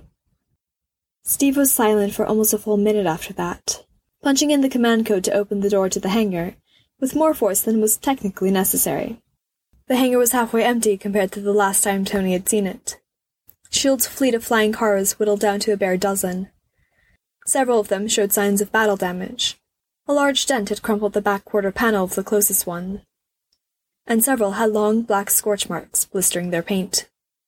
Steve shut the door behind them, his eyes on the little keypad as he reset the security codes. "It almost killed me to give you up again after that, you know?" Despite the ache in his ribs and the raw throbbing of the partially healed burns on his chest, Tony felt a sudden rush of gratitude that their positions hadn't been reversed. He couldn't have sent Steve back in there to his probable death. He wasn't strong enough or unselfish enough for that. "I know," he said quietly, because he was selfish. He couldn't help but feel a small, guilty warmth that Steve had feared for him. It shouldn't have, but it made going back in feel worth it. The knowledge that not only had he been fixing his mistakes and making up for his failure to act earlier, but that Steve loved him. That Steve hadn't wanted to let him go. That Steve was proud of him. "I keep thinking about it, down there," he added after a moment. He forced himself to look up, to meet Steve's eyes. He had thought about those eyes more times than he could count in the converter room, and in the bright lighting of the hangar, they were every bit as blue as he had remembered. Steve's blonde eyelashes, nearly invisible in the sunlight, showed up better here, and Tony could see a trace of colorless blonde stubble along his jaw. It would feel rough under his fingers, or against his face. "It was what got me through it, when the Imperator was—" His voice faltered, the feel of cold metal cuffs digging into his wrists suddenly strong enough that it was all he could do not to rub at them. He's been able to smell his own flesh burning, overpowering the sweet, musky scent of Argonian fur. closed my eyes, he went on, forcing his voice to stay steady, and told myself I was back there with you. Steve winced, his jaw tightening, and Tony cursed himself inwardly. He shouldn't have mentioned that. He shouldn't have reminded Steve what had happened. If Tony had been the one to walk in and find Steve in that cell, it would have broken him. He was racking his brain for something light and flirtatious to say, some way to change the subject, when Steve took a step closer and wrapped his arms around him, pulling Tony against his chest. Gently, more mindful of Tony's injuries than Tony was. I couldn't let myself think about you, he said in a low, choked voice. It would have destroyed me, thinking about you in their hands, about what they might be doing to you. Steve smelled like leather and human skin and the faintest hint of hospital antiseptic. Tony closed his eyes and buried his face in the junction of Steve's neck and shoulder for a moment, breathing the scent in. Steve's arms around him were as warm and as strong as he remembered, and was murmuring something meaningless and comforting in Tony's ear, his breath warm against Tony's cheek. This is what he had held on for. It almost made the pain worth it. Steve pressed a kiss against the side of Tony's head, an utterly chaste gesture that sent a tingling jolt through his body despite its intention. The memory of Steve's hands on him, his body underneath Tony's, a taste of him, flashed through Tony's mind again. He let go of Steve's waist and pulled his face from Steve's shoulder, reaching up to pull his cowl back. It doesn't matter, he said, kissing the corner of Steve's jaw, the prickle of blonde stubble rough against his lips. It doesn't matter. Steve turned his head towards Tony, and Tony swallowed whatever he was going to say in return, with an open-mouthed kiss, plunging his tongue into Steve's mouth, and letting his hand slide down the rough-edged scale mail of his costume until he hit the smooth leather over Steve's ass. It would have been better without the costume, he thought. Better with skin under his hands. It's over, he said, the words coming out muffled against Steve's lips. Kissing Steve tasted different this time. The faint hint of blood from his own damaged gums absent, long healed by vitamins and nutrition supplements. He had thought that he would never get to do this again, that he wouldn't survive to do this again, to bury himself in Steve and forget. Steve broke the kiss, turning his face away. You're still injured. I don't want to... You won't hurt me, Tony interrupted, dipping his head to mouth at the exposed line of Steve's neck. I'm not that fragile. He nipped Steve's earlobe, and Steve shivered, but didn't reciprocate. Tony, you have broken ribs, 14 stitches in your side, and you're covered in burns and bruises. That was probably a valid practical consideration, but letting go of Steve and stepping back took an effort of will. Tony put all the frustrated desire and humiliatingly needy longing that he felt into his voice, as he said, Trust me, we can work around that. Steve actually blushed, just a little, or maybe his skin was already flushed from what they'd been doing. It did that, Tony had already discovered, to his not-so-secret delight. Take me someplace that isn't riddled with Fury security cameras, Tony went on, belatedly remembering the man's ever-present surveillance, and I'll prove it to you. Steve smiled for a moment, but the expression faded quickly. He reached up to touch Tony's face, his thumb brushing over the bruise on Tony's cheekbone, the one he'd asked Steve to give him. It was mostly healed now, at that stage where bruises faded to greenish-yellow, but it was still slightly sore to the touch. Tony found himself leaning into the pressure of Steve's fingers anyway. Steve smiled for a moment, but the expression faded quickly. He reached up to touch Tony's face, his thumb brushing over the bruise on Tony's cheekbone, the one he'd asked Steve to give him. It was mostly healed now, at that stage where bruises faded to greenish-yellow, but it was still slightly sore to the touch. Tony found himself leaning into the pressure of Steve's fingers anyway. I shouldn't have sent you back in. Steve's voice was low, the words aimed more at himself than Tony. His eyes held the same haunted look they had had in the kitchen, when he told Tony that he didn't want to lose him. We've lost too many people already, he'd said. And Tony, hearing the catch in his voice, had known that he really meant, "I've lost too many people already." Tony frowned at him, and turned his face away from Steve's touch, forcing him to let go. "I volunteered. I told you, remember? Vance wasn't your fault. What happened to me wasn't your fault. Bucky wasn't your fault either." He waved one hand for emphasis, then halted the motion with a controlled wince when it made his ribs twinge.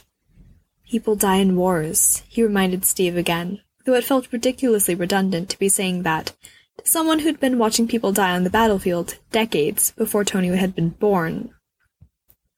"People get hurt. You know that better than any of us." Steve shook his head, his mouth tightening to a thin line. "I wish I didn't. I wish none of us had to learn it. I would have challenged the Imperator to single combat months ago, if I'd known that I could." Tony could hear the pain in his voice, and under it, the guilt and regret. No, he thought. Guilt was something Tony was long familiar with, but not something Steve deserved. Not here, not over this. He had done more, fought harder to defeat the Argonians than any 3 people, keeping up a confident front for the resistance, and pouring out his doubts and worries only to Tony. They would have lost long ago without his leadership. Tony and Clint would have probably died in an Argonian prison, or else Tony would have spent the rest of his life repairing Argonian technology and trying and failing to work up the courage to strike back at them. Tony turned away, stepping to the nearest flying car and reaching for the driver's side door. "Not while our Captain Mamito was still around," he said. "You never met her. She wouldn't have surrendered to a human no matter who won that fight. We ought to have given our Captain Kamami a medal for helping to liberate Earth."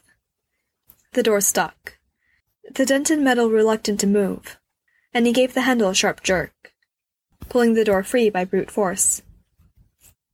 The hinges had been damaged, probably from the stress the warped metal was putting on them. His ribs and stitches both protested the exertion, but he refused to let it show. It wasn't too late for Steve to decide they were turning around and going back to the infirmary. Tony moved to climb into the car, but Steve beat him to it, stopping Tony with a hand on his shoulder, and then stepping around him to slide behind the wheel. Tony's lip twitched in spite of himself. Steve was so predictable sometimes. And he obediently circled the car and got in on the passenger side. "Did you get the feeling that there was infighting amongst the Argonian High Command that we didn't know about?" Steve asked, as he closed the door. The Archon seemed suspiciously eager to leave.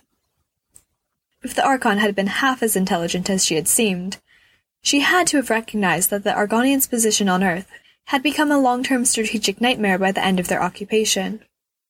The Imperator had the light of true fanaticism in his eyes when he'd questioned Tony, something Tony had seen in enough supervillains to recognize. But Kamami and Izumut had seemed less certain, and Kamami was now the Archon's right-hand woman, newly promoted in the Imperator's place, and probably grateful for the advancement. The animosity between her and Mamito had been factional as well as personal. Tony would have bet money on it. And the Archon had said thank you to Steve before leaving. In English. He wasn't sure Steve really realized how much that meant. "You made her the sole ruler of the Argonian Empire," he said. The car's engine started. The grinding noise it made as it turned over made Tony wince. Shield's cars were in worse shape than Rhodey's armor. Just listening to the sound the transmission made as Steve shifted gears made him itch to start tearing the thing's engine block apart, or at the very least check the metal deck beneath it for leaking oil or transmission fluid. Still, it would hold up long enough to get them home. The slight wobble in his hover was minor, probably due to damage to one of the wheels. "Do you think they'll be back?" Steve asked, as he flew the car towards the hangar door. It opened automatically as they approached it, the car triggering its proximity sensors, and the sunlight that poured in from outside was blinding. Tony lifted a hand to shield his eyes, squinting into the glare. "Not in our lifetime," he said, and wasn't sure if he felt relief at that thought or not. He would never know if Izumut had been able to decipher the textbooks he'd had Steve give him. Never know what discoveries he might make with that new knowledge. Our grandchildren had better look out, though. Once they finish rebuilding their population, they're probably going to try to take over the galaxy. He shook his head, thinking of the Argonians' bone-deep sense of their own superiority, and their lethal combat skills. Who knows? They might even succeed. The car flew out of the hangar and into the open sky, the door sliding shut silently behind them. "I'm just glad they're gone," Steve said, the words barely audible over the wind. After months indoors and underground, the horizon seemed impossibly distant, the sky a dizzyingly vast blue dome overhead. Yawningly empty space surrounded them, and for a moment, Tony thought longingly of his armor, of the freedom of flying on his own, without the clunky bulk of a car or plane surrounding him. Tony was used to seeing New York City from above, but he had somehow forgotten how tall the buildings were, how wide and green Central Park was, the way the rivers glittered in the sunlight. It was a beautiful city. Why the hell did he keep spending so much time in California? Then his eyes finally began adjusting to the bright light, and details began to jump out at him. The shattered buildings, the piles of rubble that were all that remained of Penn Station and Madison Square Garden. The burned-out shell of the MetLife building, looming empty and dead over the untouched splendor of Grand Central. The construction scaffolding that already covered several of the buildings in Times Square. The city was scarred and damaged, but it had survived, and it was going to recover. It in some ways had already started. Steve's fingers suddenly brushed over his knuckles, hovering there for a moment. Then he laid his hand on top of Tony's, wrapping his fingers around it. Tony looked up from the partially repaired wreckage of New York. Something inside his chest twisted at the sight of Steve, his hand relaxed on the steering wheel, and the blazing sunlight turning his wind-blown hair gold. He was staring down at the city, too, a small smile on his face. Tony had almost forgotten what his smiles were like. Then Steve looked over at him, the smile on his face broadened into a grin. "They're gone," he repeated, as if he were only now letting himself really believe it. "It's over. I'm so glad it's over." Tony closed his eyes and tipped his head back, letting the sun shine on his face. He curled his fingers around Steve's, reveling in the warmth. "So am I," he said. The end.